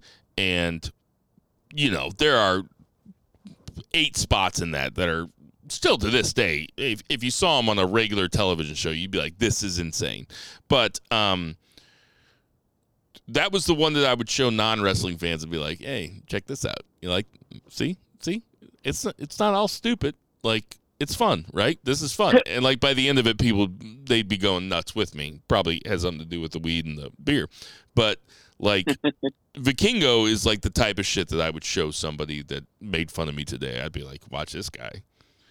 And it's like Cirque du Soleil shit, basically. He's like insane acrobats, but you know, I digress. For the ROH World Championship, we have a singles match between Claudio Castagnoli versus Eddie Kingston. Who you got? I'm gonna say Claudio. I mean, it'd be kind of neat for Eddie to get, you know, his first world title, but again, you mentioned, like, we're getting ready to do a big feud with Blackpool Combat Club. Those guys are, you know, top stars. You know, it's like, what do you do with Claudio? Otherwise, like, Kingston just doesn't need a belt. Like, he's just like a tough, mouthy dude. Like, a dude doesn't need to be a champion of anything. Like, he's just out there to fight. Like, he's the kind of guy that was like, I knew guys like him. I had friends, you know, that were like them, and like, you wouldn't want to go anywhere with them because you're like, Jesus Christ, this guy just wants to fight everybody all the time. I'm related. But he was like a really good guy. I'm related to, like, that's the way my brother was for about 5 years. I'm going to go against what I was saying earlier, in that we're gearing up for this big Blackpool Combat Club's angle, and Claudio Castagnoli doesn't. Oh, God, am I really doing this? Don't talk yourself out of it. Don't work yourself into a shoot. I'm taking Eddie Kingston. I'm taking Eddie Kingston versus Claudio Castagnoli. I don't know why I say his name. You for a celebration. What'd you say? He can come find you for a celebration. Come afterwards. find me for a celebration, Eddie Kingston, you fucking bitch. And then finally, we have like, I didn't even know this match. Like, again, I didn't know this match was happening. Daniel Garcia versus Tanahashi? What the fuck? This is just a singles match with nothing on the line. Yeah, what a dude! Like, what a dream for Garcia. Like, I'm just like so thrilled for him. That's kind of like how I think of it. I just think about how cool it would be for these guys to be like, Tanahashi doesn't have a whole lot of years left in him, and I just imagine, 15 minutes in the ring with Tanahashi, you're gonna learn so much. Yeah. Anyway, it's gonna be awesome. Yeah, I mean, I'm gonna take Tanahashi. There's no reason for Tanahashi to be putting over Daniel Garcia. Shadow would have him lose, but TK ain't gonna have him lose. Well, it feels like people have been writing the end of Tanahashi's career ever since I started watching Tanahashi, and as far as I'm concerned, I haven't seen him slow down too much. So I'm not ready to see him go yet, and there's no reason for Garcia to go over Tanahashi. So that was our ROH Supercard of Honor predictions. Yeah, go 3. We just had somebody else just joined. Okay. Hold on a second, everybody. Don't worry, I'll cut this part out. All right, go ahead and turn that on. Yeah, there you go. Hey, everybody, welcome Vice to the show. Vice, hello. What's up, Marks? Oh, hi. That's Zach Pullman. You might know him as Two Beer Zach. I remember him. I was telling Zach beforehand that you and I went and saw John Wick 4 Saturday night, and I told him I think it's probably the best one. Holy shit. Is it the best one? Okay, so, hey, Zach, have you ever been to a movie with Bill? Talking to the mic. I have. I actually saw John Wick 3 with him. Yeah. Okay, so you're aware of how Bill likes to talk through the whole fucking movie. Can't be quiet, right? This guy fucking lost his soul like 7 different times. I think that's what I told him. I was like, yeah, I think my soul left my body a couple times, man. That's how great it was. Like there was a couple sitting next to us. Who, I like the fat guy who looked more like JCB than me, you, and Bill. And talking to the mic. And they were even like, "Can you tell that dude to shut the fuck up, please?" No, they didn't. Shut up. They did not. Oh, they God. never said that. They were like, "Calm your boy down." I'm like, No, they never said that. I'm like, shut he's up. drinking. It's 8 o'clock. I brought you popcorn. It was 11 o'clock at night, man. It was a 3-hour movie. We packed a lunch. Yeah, we were like eating edibles inside there and fucking vaping. Like it was an ordeal. But yes, the movie. Whew, it was the shit. It was the shit. Okay, let's get to that 3. I will say, if you lined up all the members of BFR, and you said which one of these guys talks the most in the movie theater, I think the majority of the people would be wrong. That's right. 100%. I mean, it's John Wick, though. It's not fucking. It's not Revolutionary Road. It's not like it's not The English Patient. It's like you could have fun during John Wick. Yeah, but it's not like you were. It's not like you were being like, "Oh, that's cool." You were like, "Don't go down that hallway." No, I bitch, don't pick up that gun. Oh my God, that's gonna happen. Don't go down that hallway. Don't make it right there. It was like, look behind you. Look behind you, motherfucker. He's coming down the hallway, bitch. It was like, no. Okay. All right. Bill, all for 3 hours. It was great. That's enough. That's going to do it for our 2 count. 1, 2, 3. All right, so let's do our stand and deliver picks. We got a lot of picks to go. So let's do our stand and deliver picks. So I'm going to start with Chase University in an 8-person mixed tag team match. Zach, do you even know who I'm talking about when I say this stuff? Yeah, I've not been able to watch as much as I've wanted to recently. I like Chase U. I think that's a fun act. It's Chase University and Tyler Bate versus Schism in an 8-person tag team match. Who you got? Ooh, I gotta go with Chase U and Tyler Bate. I just love, I love Tyler Bate. It's probably a bad call, but that's who I'm going with. I mean, I haven't watched NXT in a while. I did watch this week, and it seems like Schism has a new leader who I didn't know who it was, but I think Chase U fucking rules. I'm going to go Chase U also. So in a triple threat tag team match for the NXT Tag Team Champions, we have Gallus versus the Creed Brothers versus D'Angelo family, which is Tony D'Angelo and Channing Stacks Lorenzo. Who you got, Zach? You want me to go least to most here? I'm not writing it down, so, I mean, yeah, but okay. You can do whatever you want. I just didn't write it down beforehand, so. Just whatever the fuck you want. Yeah. Not like it matters. This is the way most podcasts do it, though. Most podcasts don't write it down. They just kind of talk about it. We keep receipts. Yeah, and we had a notebook full of them that Phil always either leaves out in the rain or lets his dog eat whenever he loses. But I did have a perfect pay-per-view not that long ago. Don't forget about that. So the days of making fun of Bill are almost done. Kind of. Least likely, I'll say the Creed, and I'll go in the middle, Tony D'Angelo and Stacks, and I think Gallus will be the winners.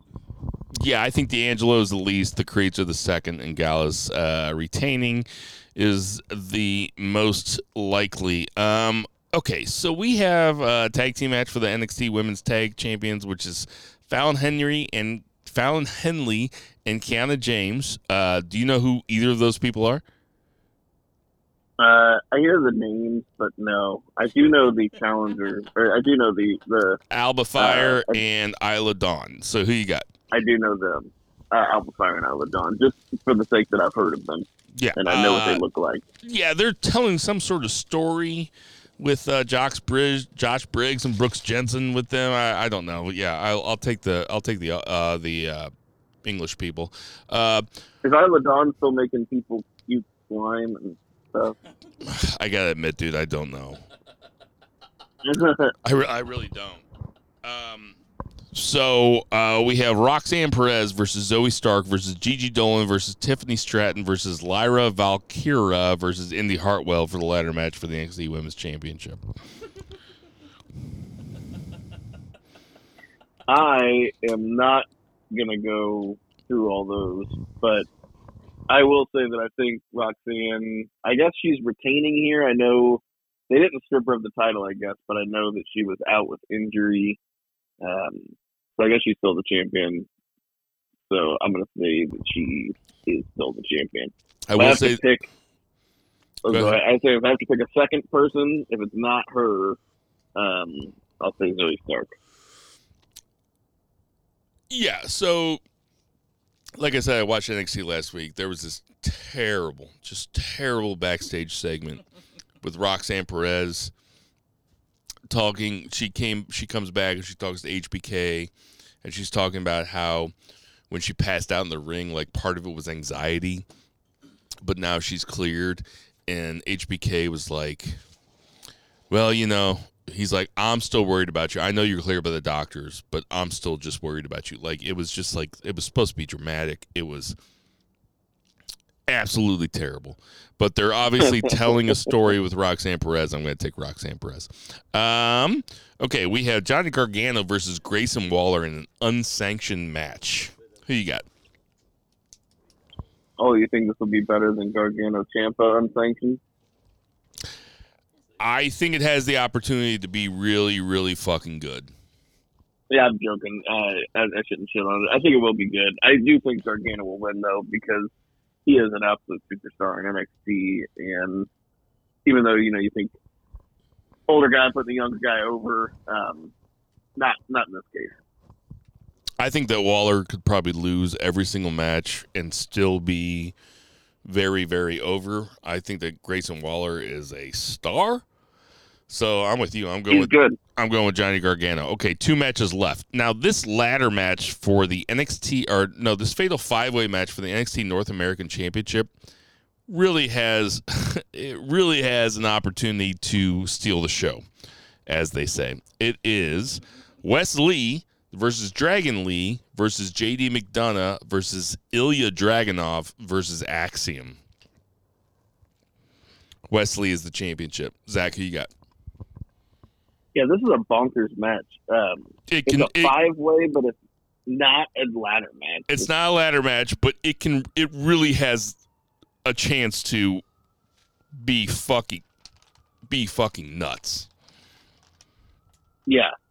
Man, North American Championship. I mean, Axiom and Dragon Lee alone are 2 insane performers, like high flyers. And then you throw in Wes Lee, JD McDonough, and Ilya Dragunov, who won a beef for 1 year for Match of the Year against Gunther. Like, this really, I mean, this is an insane fucking match. Is this the second coming really of NXT? Nah, I don't know. It's not as good as it used to be because it is basically unknowns. And, like, when it was good, it was, like, all these indie guys that people knew, so, like, they knew they could go. But it is basically still unknowns. Axiom is a little bit different. Dragon Lee is certainly different. It'll, I mean, it's a great question. I mean, these guys can fucking go. Oh, yeah. Who you got? Dragunov. I love that guy. I love Dragunov, too. Who you got, Zach? Oh, man. Give me Wes Lee, but I think Dragon Lee is not going to be the one to take the pin. I think, he's going to look real strong, though, in this outing, for sure. But, yeah, give me Wes Lee. I'm going to take Axiom.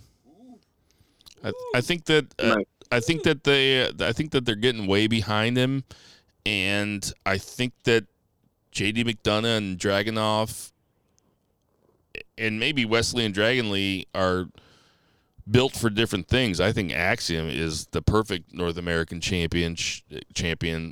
He, like, Wes Lee is an awful promo, like an almost offensive promo. Like, when you watch him, you're like, God, this sucks so bad. Axiom, at least he doesn't talk. I'm taking Axiom. And then finally, for the singles match for the NXT Championship, we have Braun Breaker, who's the current champion, versus Carmelo Hayes. They've done a spectacular job building this match. The video package that they put together on the last NXT about these two guys, like, having mutual respect, got me pretty hyped up for the match, I'll be honest. So, Braun Breaker versus Carmelo Hayes. Who do you have, Zach? I think they're going to do it. I think it's going to be Carmelo Hayes because I feel like, we're getting that post-WrestleMania. I think Braun Breaker shows up on the main roster. So you think Braun Breaker's coming up after WrestleMania? Yep. Bo, do you want to chime in here? There is no way Braun Breaker's losing. That guy is so awesome. I think it's more likely that Carmelo Hayes loses and then comes up after WrestleMania than it is that Braun Breaker loses and comes up after WrestleMania. Absolutely. Braun Breaker's just going to keep rolling. How good is that guy, though? I love him, but we could be completely wrong, and we could play this back, and Zach, and it's going to be me and you being so sure about it, and Zach's going to end up being right. I'm willing to take that risk. I am betting on Braun Breaker until Braun Breaker loses. Braun Breaker. That's going to do it for our 3 count. Tom Brady. What the fuck? Absolute fucking bullshit. So.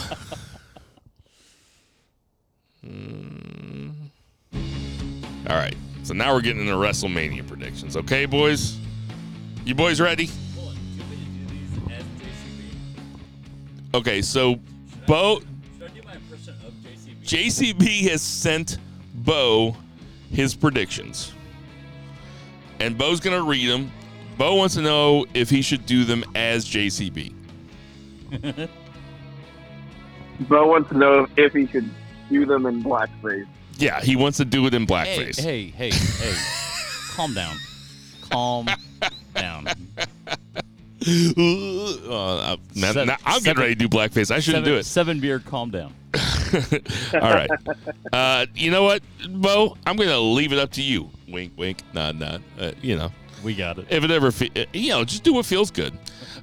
So we're going to start off with something. We're going to start off with something big because this has been announced as the curtain jerker for Saturday night. The curtain jerker on Saturday night is Austin Theory versus John Cena. This seems like this is Cena doing Triple H a solid and saying, I'm going to make sure that all the butts are in the seats at the beginning of the show. Austin Theory versus John Cena. 2 beer, Zach. I'll let you go first. And also, he's like, hey, I'll do WrestleMania, but I want to do the first fucking show of the first night so I can get home before the show ends. Fucking exactly right, dude. That's so true. Perfect. I got Austin Theory. I think it would be bonkers for Cena to win. This is going to be a showcase for Theory, and it's going to be something that Theory can talk about the same way that MJF, talked about beating CM Punk in Chicago. Like, I beat John Cena at WrestleMania. We're going to hear it for the next 5 years. Jason, who you got? Oh, you know that Austin Theory has got this one. Cena's just coming back just to make viewers watch. Stevie Wonder can see this. Austin Theory all day long.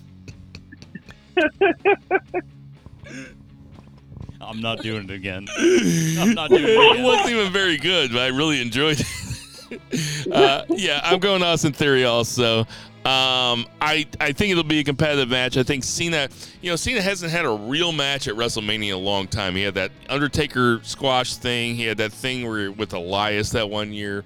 I think that Cena is probably going to put on his working boots.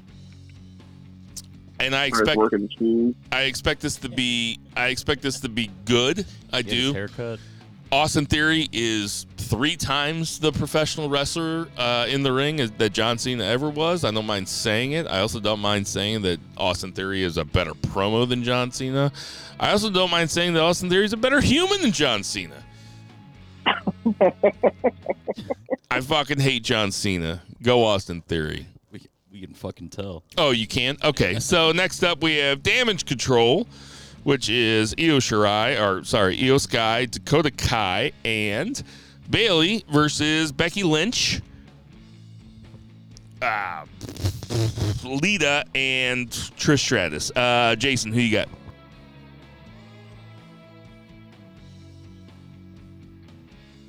Well, so I've been looking at the stuff. And Bill just walked away, so I got to talk for like 2 minutes about wrestling because that's just what happens when it happens. I don't know. He said Damage Control. I really fucking have got nothing. I'm pretty stoned, so what do you think? What do you think, Zach? Control? Damage Control. Just because I had not thought that was even an option. This one was pretty obvious to me as far as in my line of thinking that it would be Becky and the Legends. I'd be interested to hear his reasoning. I just feel like it's hard. They don't do a lot of legend beating at WrestleMania, so that was kind of my line of thinking with it. Yeah, I think his reasoning was basically girls he used to jerk off to and girls he jerks off to now. So I don't know. We'll see what happens. he's like doing like a Marry Fuck Kill of the 3, and it's harder to decide which one to kill on the Damage Control side. So recency He's bias. like, oh, they're all marriage material. Oh, man. And he's just like, yeah.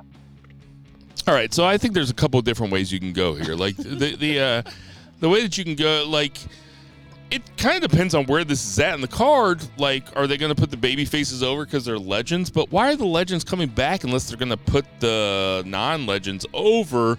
Is Trish Stratus going to turn on the baby faces? There are rumors that Trish Stratus might be around for a little bit longer.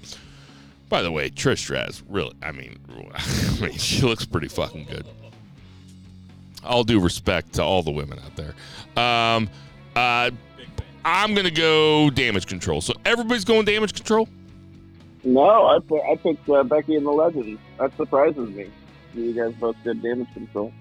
All right, so Zach's taking the baby faces. All right, next up, we have what apparently is a showcase tag team match. Okay, so this is Liv Morgan and Raquel Rodriguez. I mean, which is a tag team that's just been around forever.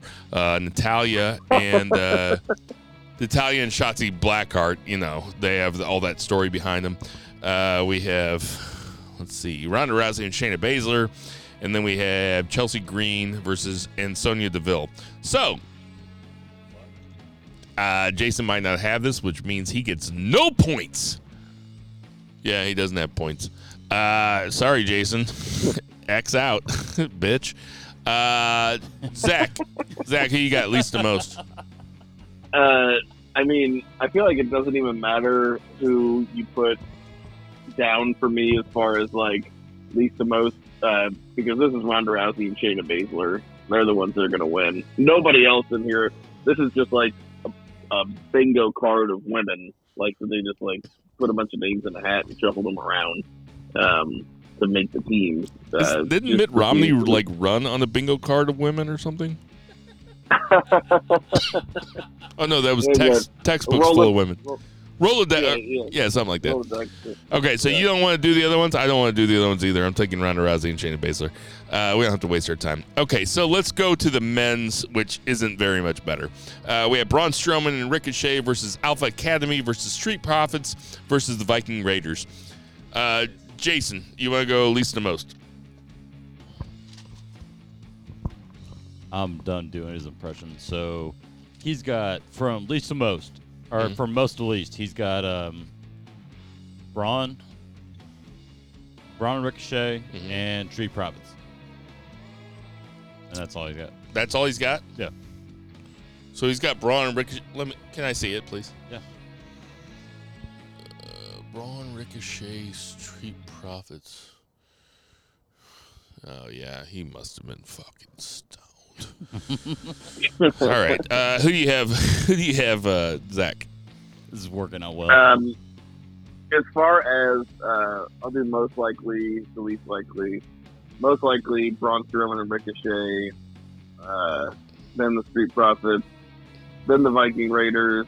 And then, unfortunately, Chad Gable and Otis. I'll go Viking Raiders last. I'll go Alpha Academy second to last. I'll go Braun and Ricochet second most, and I'll go Street Profits most, unless they break up. But this would be a weird spot for them to break up. They should break up on Raw or something, right? Yeah, it'd be weird to just break up immediately with no... on a WrestleMania showcase match. Yeah. All right, they'll save that. Let's get into some real stuff here. Okay, let's have a little bit of fun because the rest of these matches are pretty fun. I am excited for pretty much all of them. Let's start off with Gunther versus Sheamus versus McIntyre in a triple threat match for the Intercontinental Championship. These are some big meaty men slapping meat. There is going to be some red chests when we are done with this. There are going to be some guys that are hurting. I want to see some bruising. I'll go first. I'm going Gunther to retain. I'm going McIntyre second, and I'm going Sheamus last. Zach, I'll let you go next. That's exactly how I have it. I don't see Gunther losing it, but if he did, I think it would be Drew. if Gunther's losing it, that's because Gunther's coming after Cody wins the championship. But that's I don't see that happening yet because there's going to be Roman. I don't know. Who's Jason got? All right. So Jason is Gunther, but Gunther. Whatever. Fuck you. But if we're gonna gauge people on who's gonna be the absolute reddest at the end of this match, it's gonna be Sheamus. Yeah. It's gonna be McIntyre and it's gonna be Gunther. Sheamus is gonna be fucking hot pink by the end of this. Who does Jason have next? He just says Gunther. That's all he has is Gunther? That's all he sent me. That's all the points he gets. Okay. I'm freestyling. So we have Bianca Belair versus Asuka. Jason, who do you have? Asuka. That's it. Wow. Okay. Wow. Kind of blown away by that. Zach, who do you have? I was actually thinking Asuka until I same started just thing. making fun of Jason for picking it. I was, and now I'm trying to not talk myself out of it. But I think I'm going to go with Asuka. Good for you. Bianca's great, but Bianca, put her in chase mode.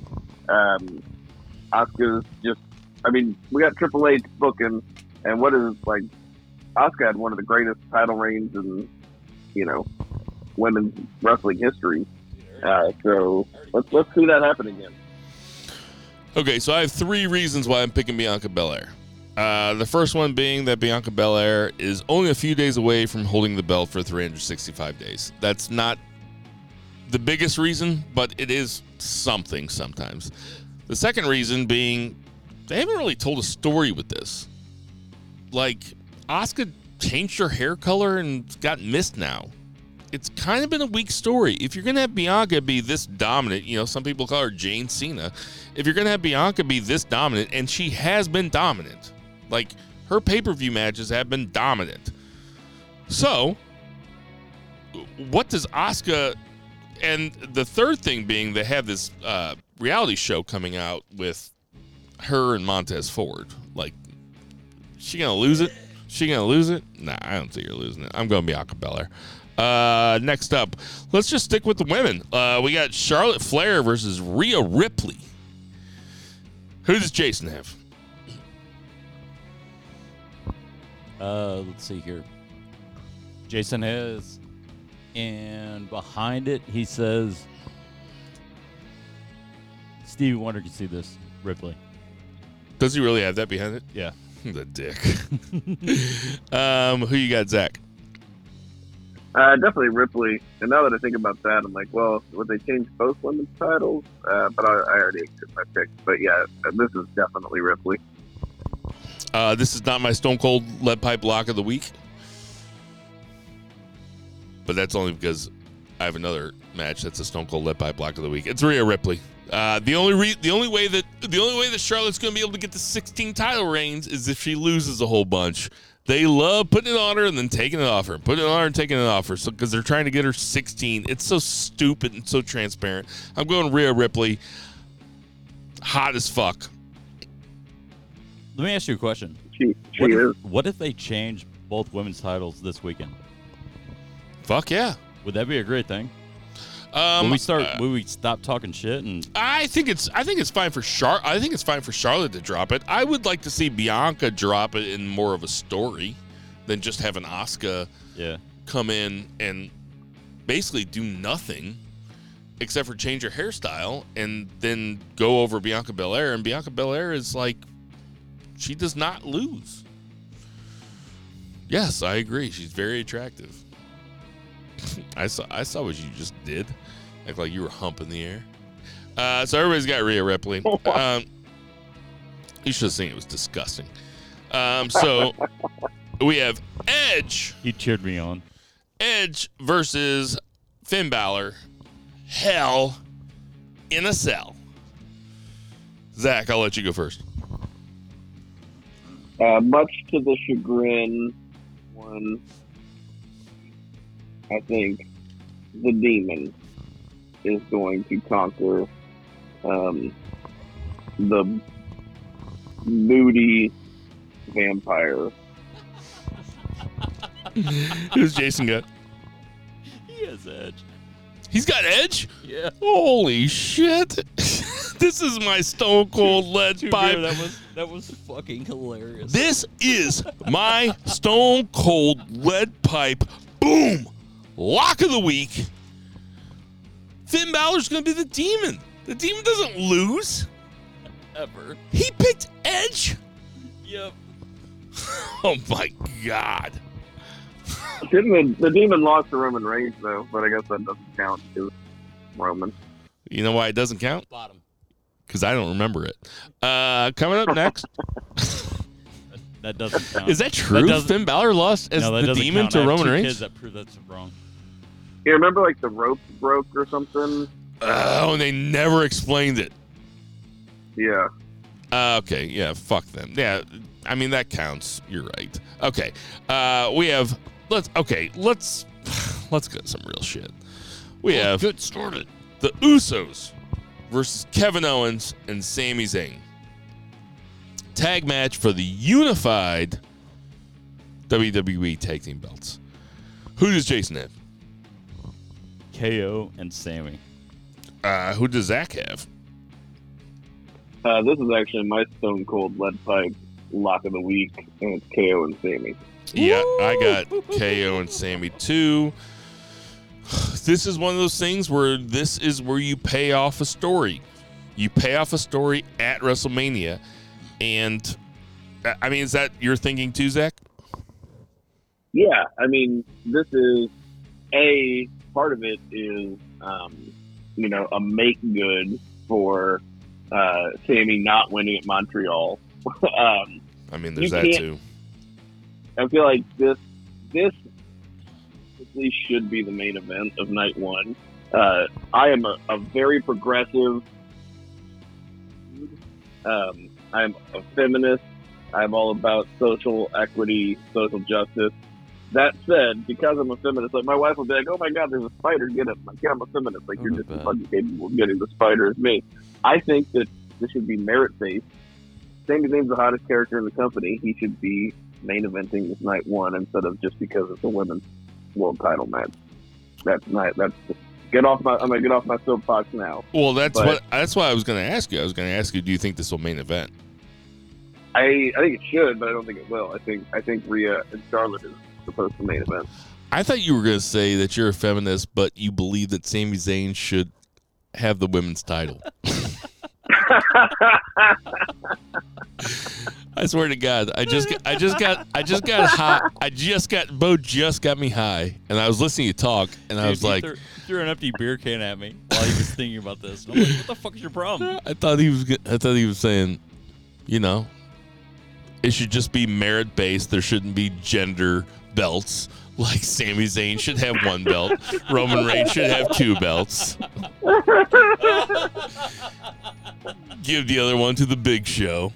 He always talks about the Giggle Twins, and then he gets high and starts running his fucking mouth. But I laugh on mic, though. You guys talk off mic, and all you do is hear you guys giggle, and so me and Zach are talking, and you guys are just giggling. Yeah, we're fucking hilarious. That's fine, but let the audience in on it. Giggle Twins? You gotta pay for that. No, you joke for... No, you can. Yeah, you're right. You should. You and Zach can freestyle. Yeah, we should charge. You and Zach can freestyle. All right. So I saved what I think are my 4 favorite matches for last. First one being. You think the Omos is a favorite over the Kevin Owens match? I thought Kevin Owens was your boy. I love him to death. Soft bigotry of low expectations. Okay. So you mentioned Lesnar and Omos. Sorry. I wrote that on his wedding. You brought up Lesnar and Omos. I am what they would now call an Homo sapien. I didn't make that up. That's a thing now. If you're a fan of Omos, you're an Homo sapien. You're such a dickhead. So this is a tough one for me. because I can see Lashley getting involved in this, getting the Hurt Business back together, and having Omos join the Hurt Business. I can see something like that happening. If nothing like that happens, this is a Stone Cold Lead Pipe lock. It's Lesnar. But if there's shenanigans, it's going to be Omos with some sort of combination of Lashley and MVP, because Lashley doesn't have a match. That being said, I can't count on shenanigans. I'm going Brock Lesnar. Brock Lesnar doesn't fly anywhere to lose. Who you got? So JCB has Brock. Who you got, Zach? I am decidedly not an homosexual. So That's not what I I'm said. thinking Brock. With your eyes open. That's not what I said. I didn't say homosexual. What'd you call me? I said homo sapien. That's such a stupid. It's so funny.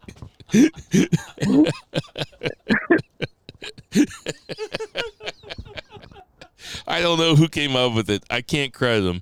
It's so funny to me. I am really looking forward to this match. Bill the Funky Homo Sapien. Man, that's good. Hey, Zach, real question. How long does this match last? That should have been the AKA for this week. How long does this match last? Yeah. Okay, let's put the over-under on this match from bell ring to bell ring. Bell ring to bell ring. I'll put 5 the minutes.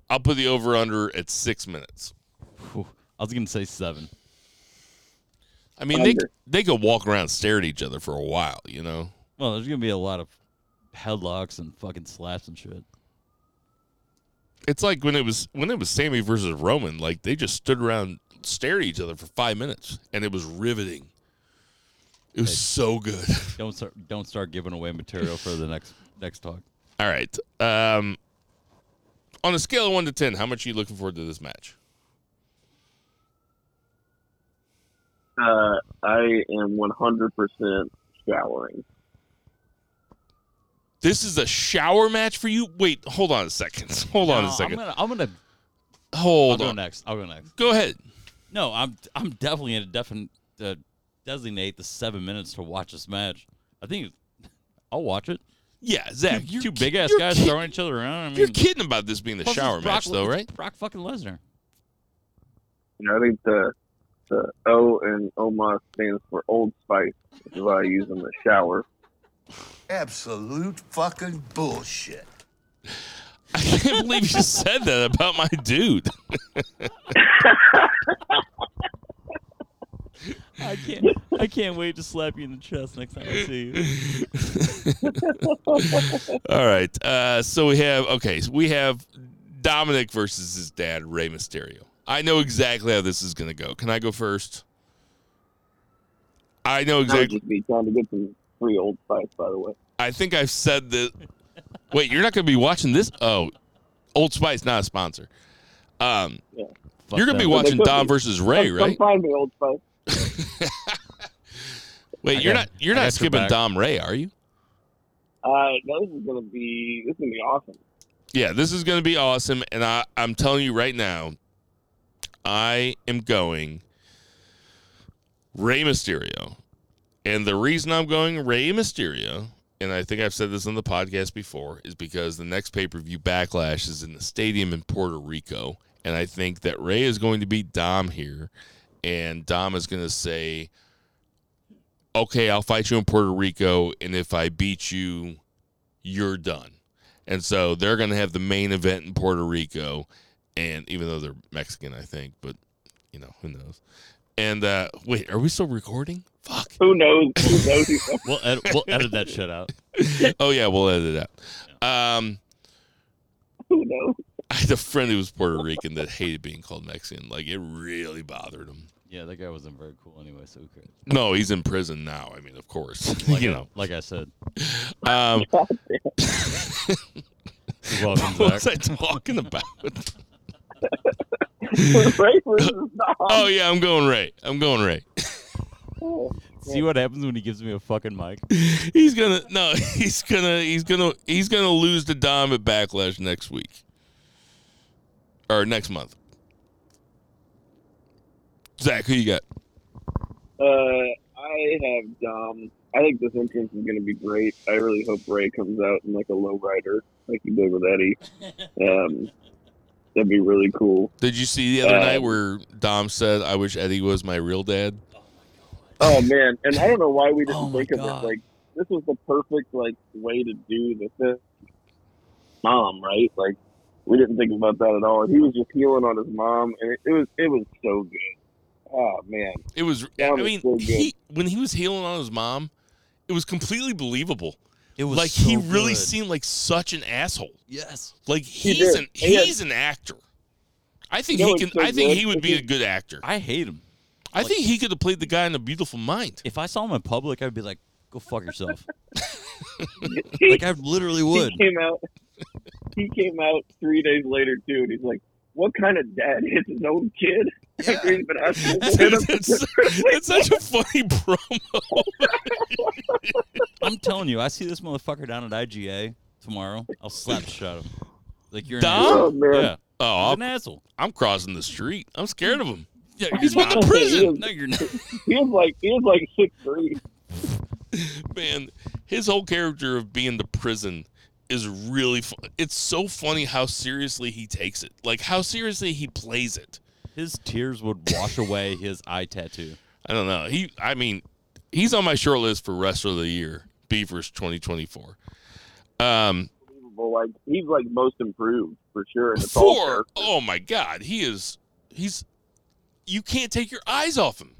18 months ago, he was fucking hated on this Yeah, podcast. you don't fast forward through Dom's segments though. Like Yeah. I want to see what Dom says. Yeah.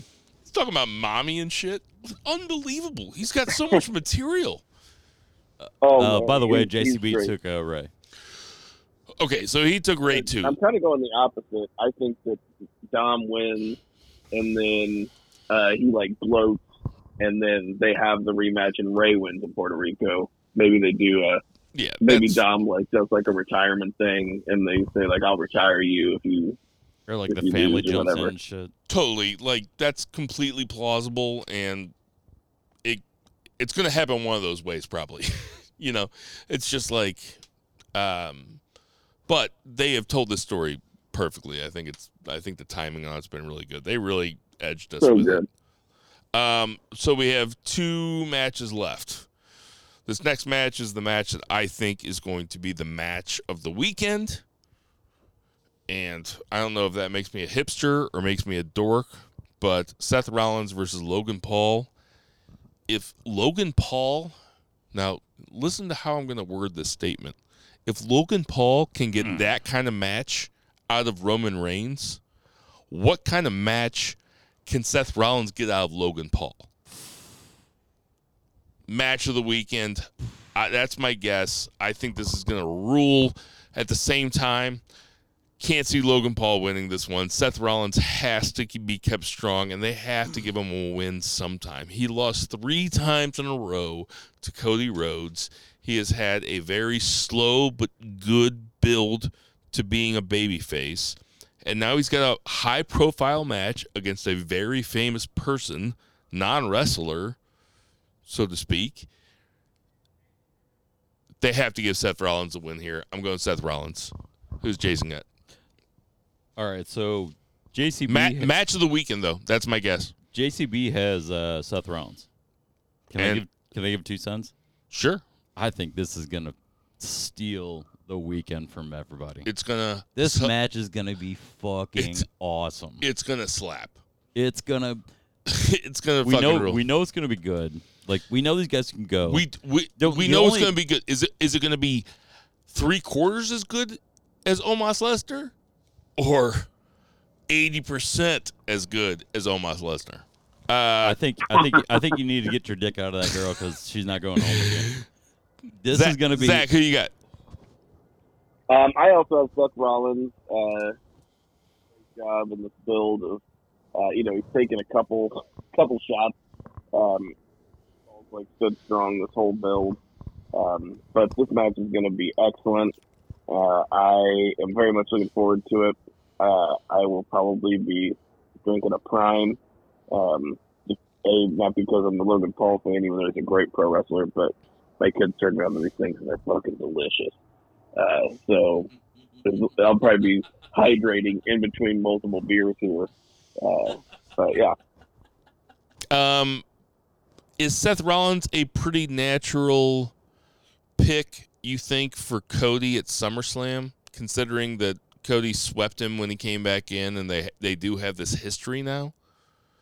I think so. And it's also just they did 3 amazing matches, and it makes sense that each time it was taken to the limit. It's not like Cody outright beat him, although it was really rough whenever Seth Rollins lost to a one-armed man in a Hell in a Cell. But I think it was I think it was before the podcast, but like when Cody was Stardust, like Goldust and Stardust versus the Shield, they like ran Raw for like 3 months in the summer. Yes. It was just like match after match after match, and it was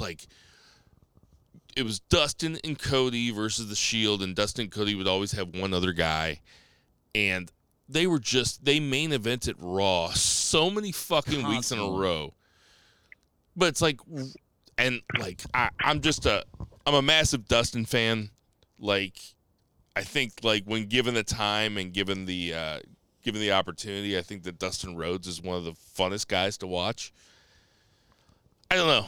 I'm into Cody Rhodes winning the belt, flipping heel very quickly, and then facing a babyface. But that kind of takes away about Finn Balor, because listen, Finn Balor beats Edge at Hell in a Cell. Rhea Ripley wins the belt, and then Dom and Ray. Like, if Dom wins, it could be Judgment. It could be the Judgment Day WrestleMania. Loaded. And they could just run shit after that. Faction. Have Dom beat Gunther. Have him submit him. Faction. How awesome would that faction be for a couple months? I mean, they're pretty awesome right now. Okay, so the main event. We have Roman Reigns, the champion. He's been champion for almost 1,000 days, versus Cody Rhodes, one of the biggest baby faces. Hey, we're here, guys. They told this story pretty good.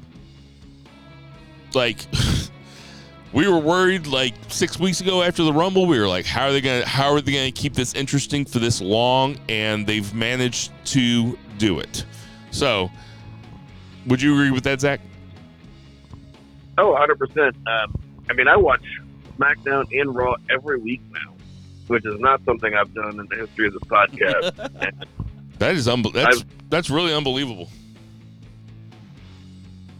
I mean, not that you didn't watch it. Like, I knew you didn't used to watch it, but now that you watch it, that's unbelievable. He like grows up and he grows up and he grows up. But it is good though now.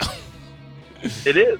Part of it is, you know, the Cody is in the main event scene, and you know, it's been the bloodline storyline has been the thing that's really kept this thing going. And then in the past few weeks, Sammy and KO, which is also tangential to the bloodline, and Cody's tangential to that. Like, the top of the card has been absolutely excellent. Yeah, and then you have guys like Gunther who are cool, and you have guys like Dom who are cool, and Austin Theory's pretty okay. I mean, it really is it's a good product now. It's pretty unbelievable. So who do you have? Roman Reigns versus Cody. You asking me? I am. I am going with Cody Rhodes. Just seems like it's the right time.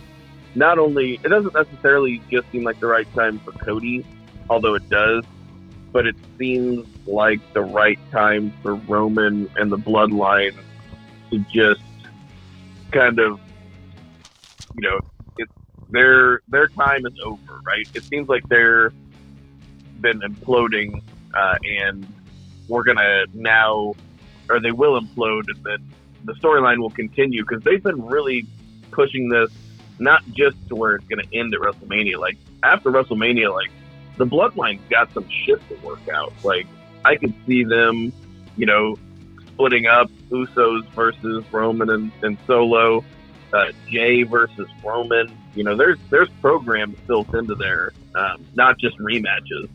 We could have like the implosions of Bloodline, and that sounds pretty fun. Yeah, I agree. Like, you're right. It can split off into its own thing.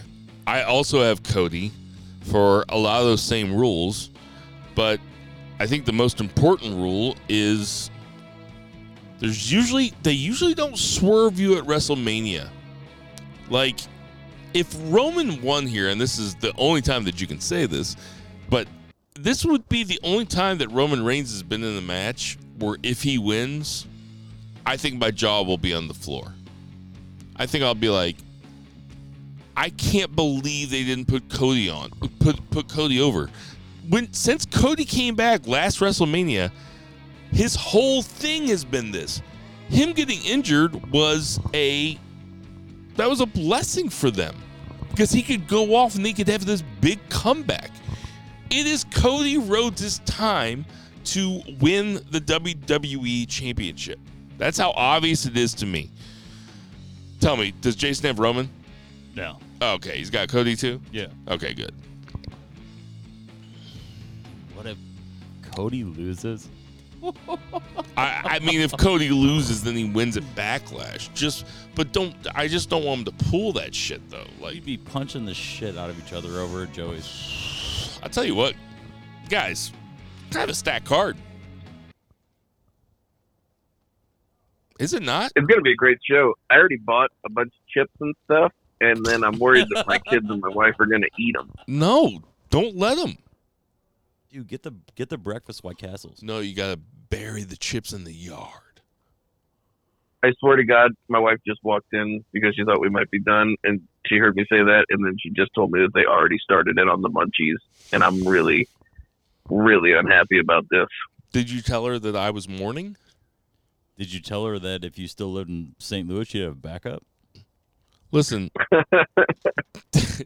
tell your wife that your friend and relative and co-podcaster is mourning the death of his friend, and that I want you to eat those chips. And if she tells you to not eat the chips, she's going against my dead friend. Yeah, and when she fucking calls you an She's asshole, gonna think I'm making that up. Hey, when she calls you an asshole after that, just tell her that Bo's here. Be like, yeah, but Bo's there too. He said that's fucked up. She's gonna think I'm making. We got you. We got you. This is banned from Ringside. So I had happy hour drinks with the guy who sings and composed the band from Ringside music today. He's like, you guys are still doing it, huh? I was like, yeah, we just had episode 300. He's like, you still use my music? I'm like, oh yeah. I'm like, people hate it. he's like, well, I was trying to do like an old man, like early aughts country stuff. Like, I'm a coming man. I was like, oh yeah, people hate it. Yeah, that's dumb. This is banned from Ringside. All right, so we got some birthdays this week. We got Mike Rotunda. You know who Mike Rotunda was? Barely.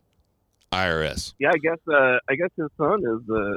I hope Bray's okay, but obviously not. One thing we didn't talk about, he's not wrestling Lashley at WrestleMania. So no, it's like it is pretty strange because like Bray Wyatt just kind of fell off and nobody mentioned it.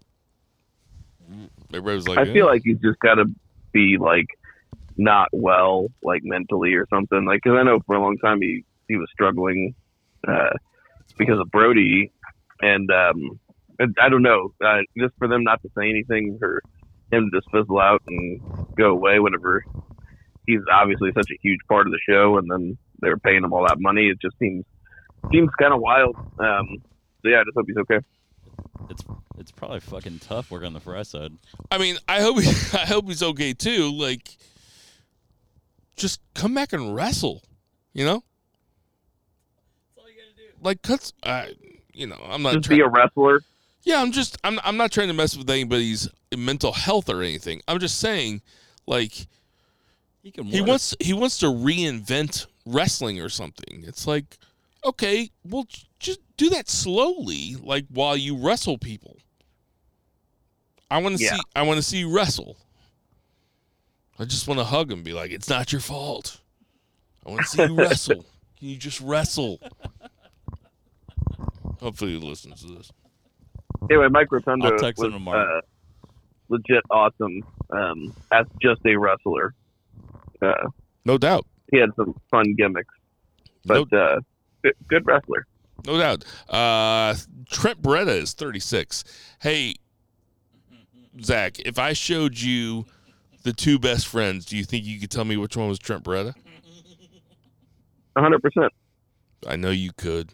Who's the other one? Chuck Taylor? Yes. Chuck Taylor. We saw him at the same show that we saw Jeff Cobb.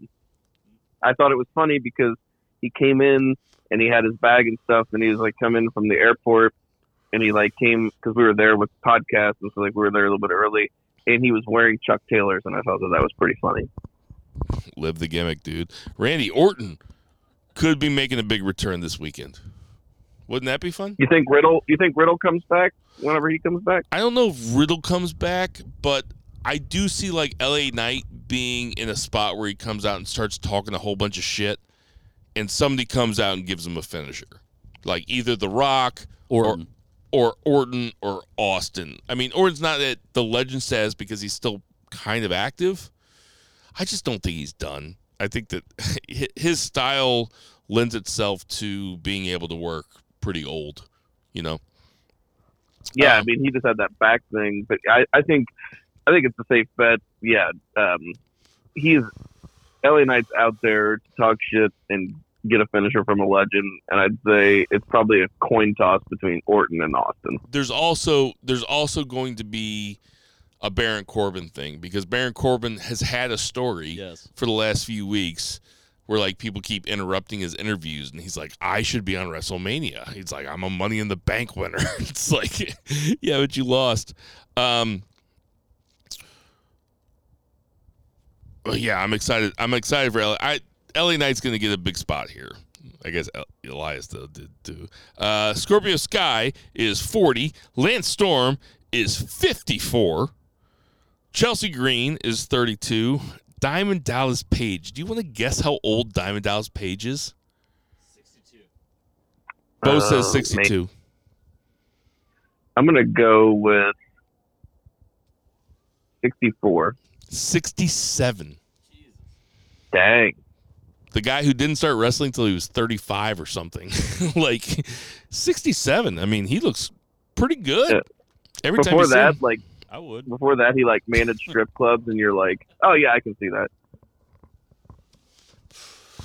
Like the guy in Kill Bill 2 that talks to Michael Madsen. Oh, Yeah. shit. And he's like crossing all the things off the calendar. That's That's exactly it. That's like the guy I want to look like when I take my kids to their He's got the soccer weird games. haircut. I want to be that dad that looks like that. He's so.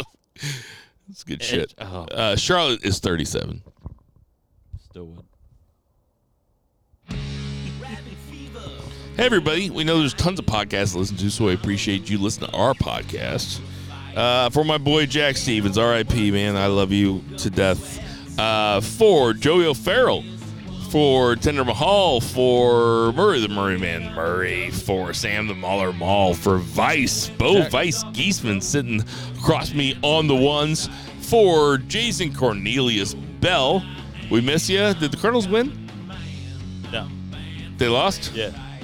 For 2 years, Zach Pullman, I am Bill Vagey. Yeah, and this is Band for Ringside. Never forget to boo the heels. Boo!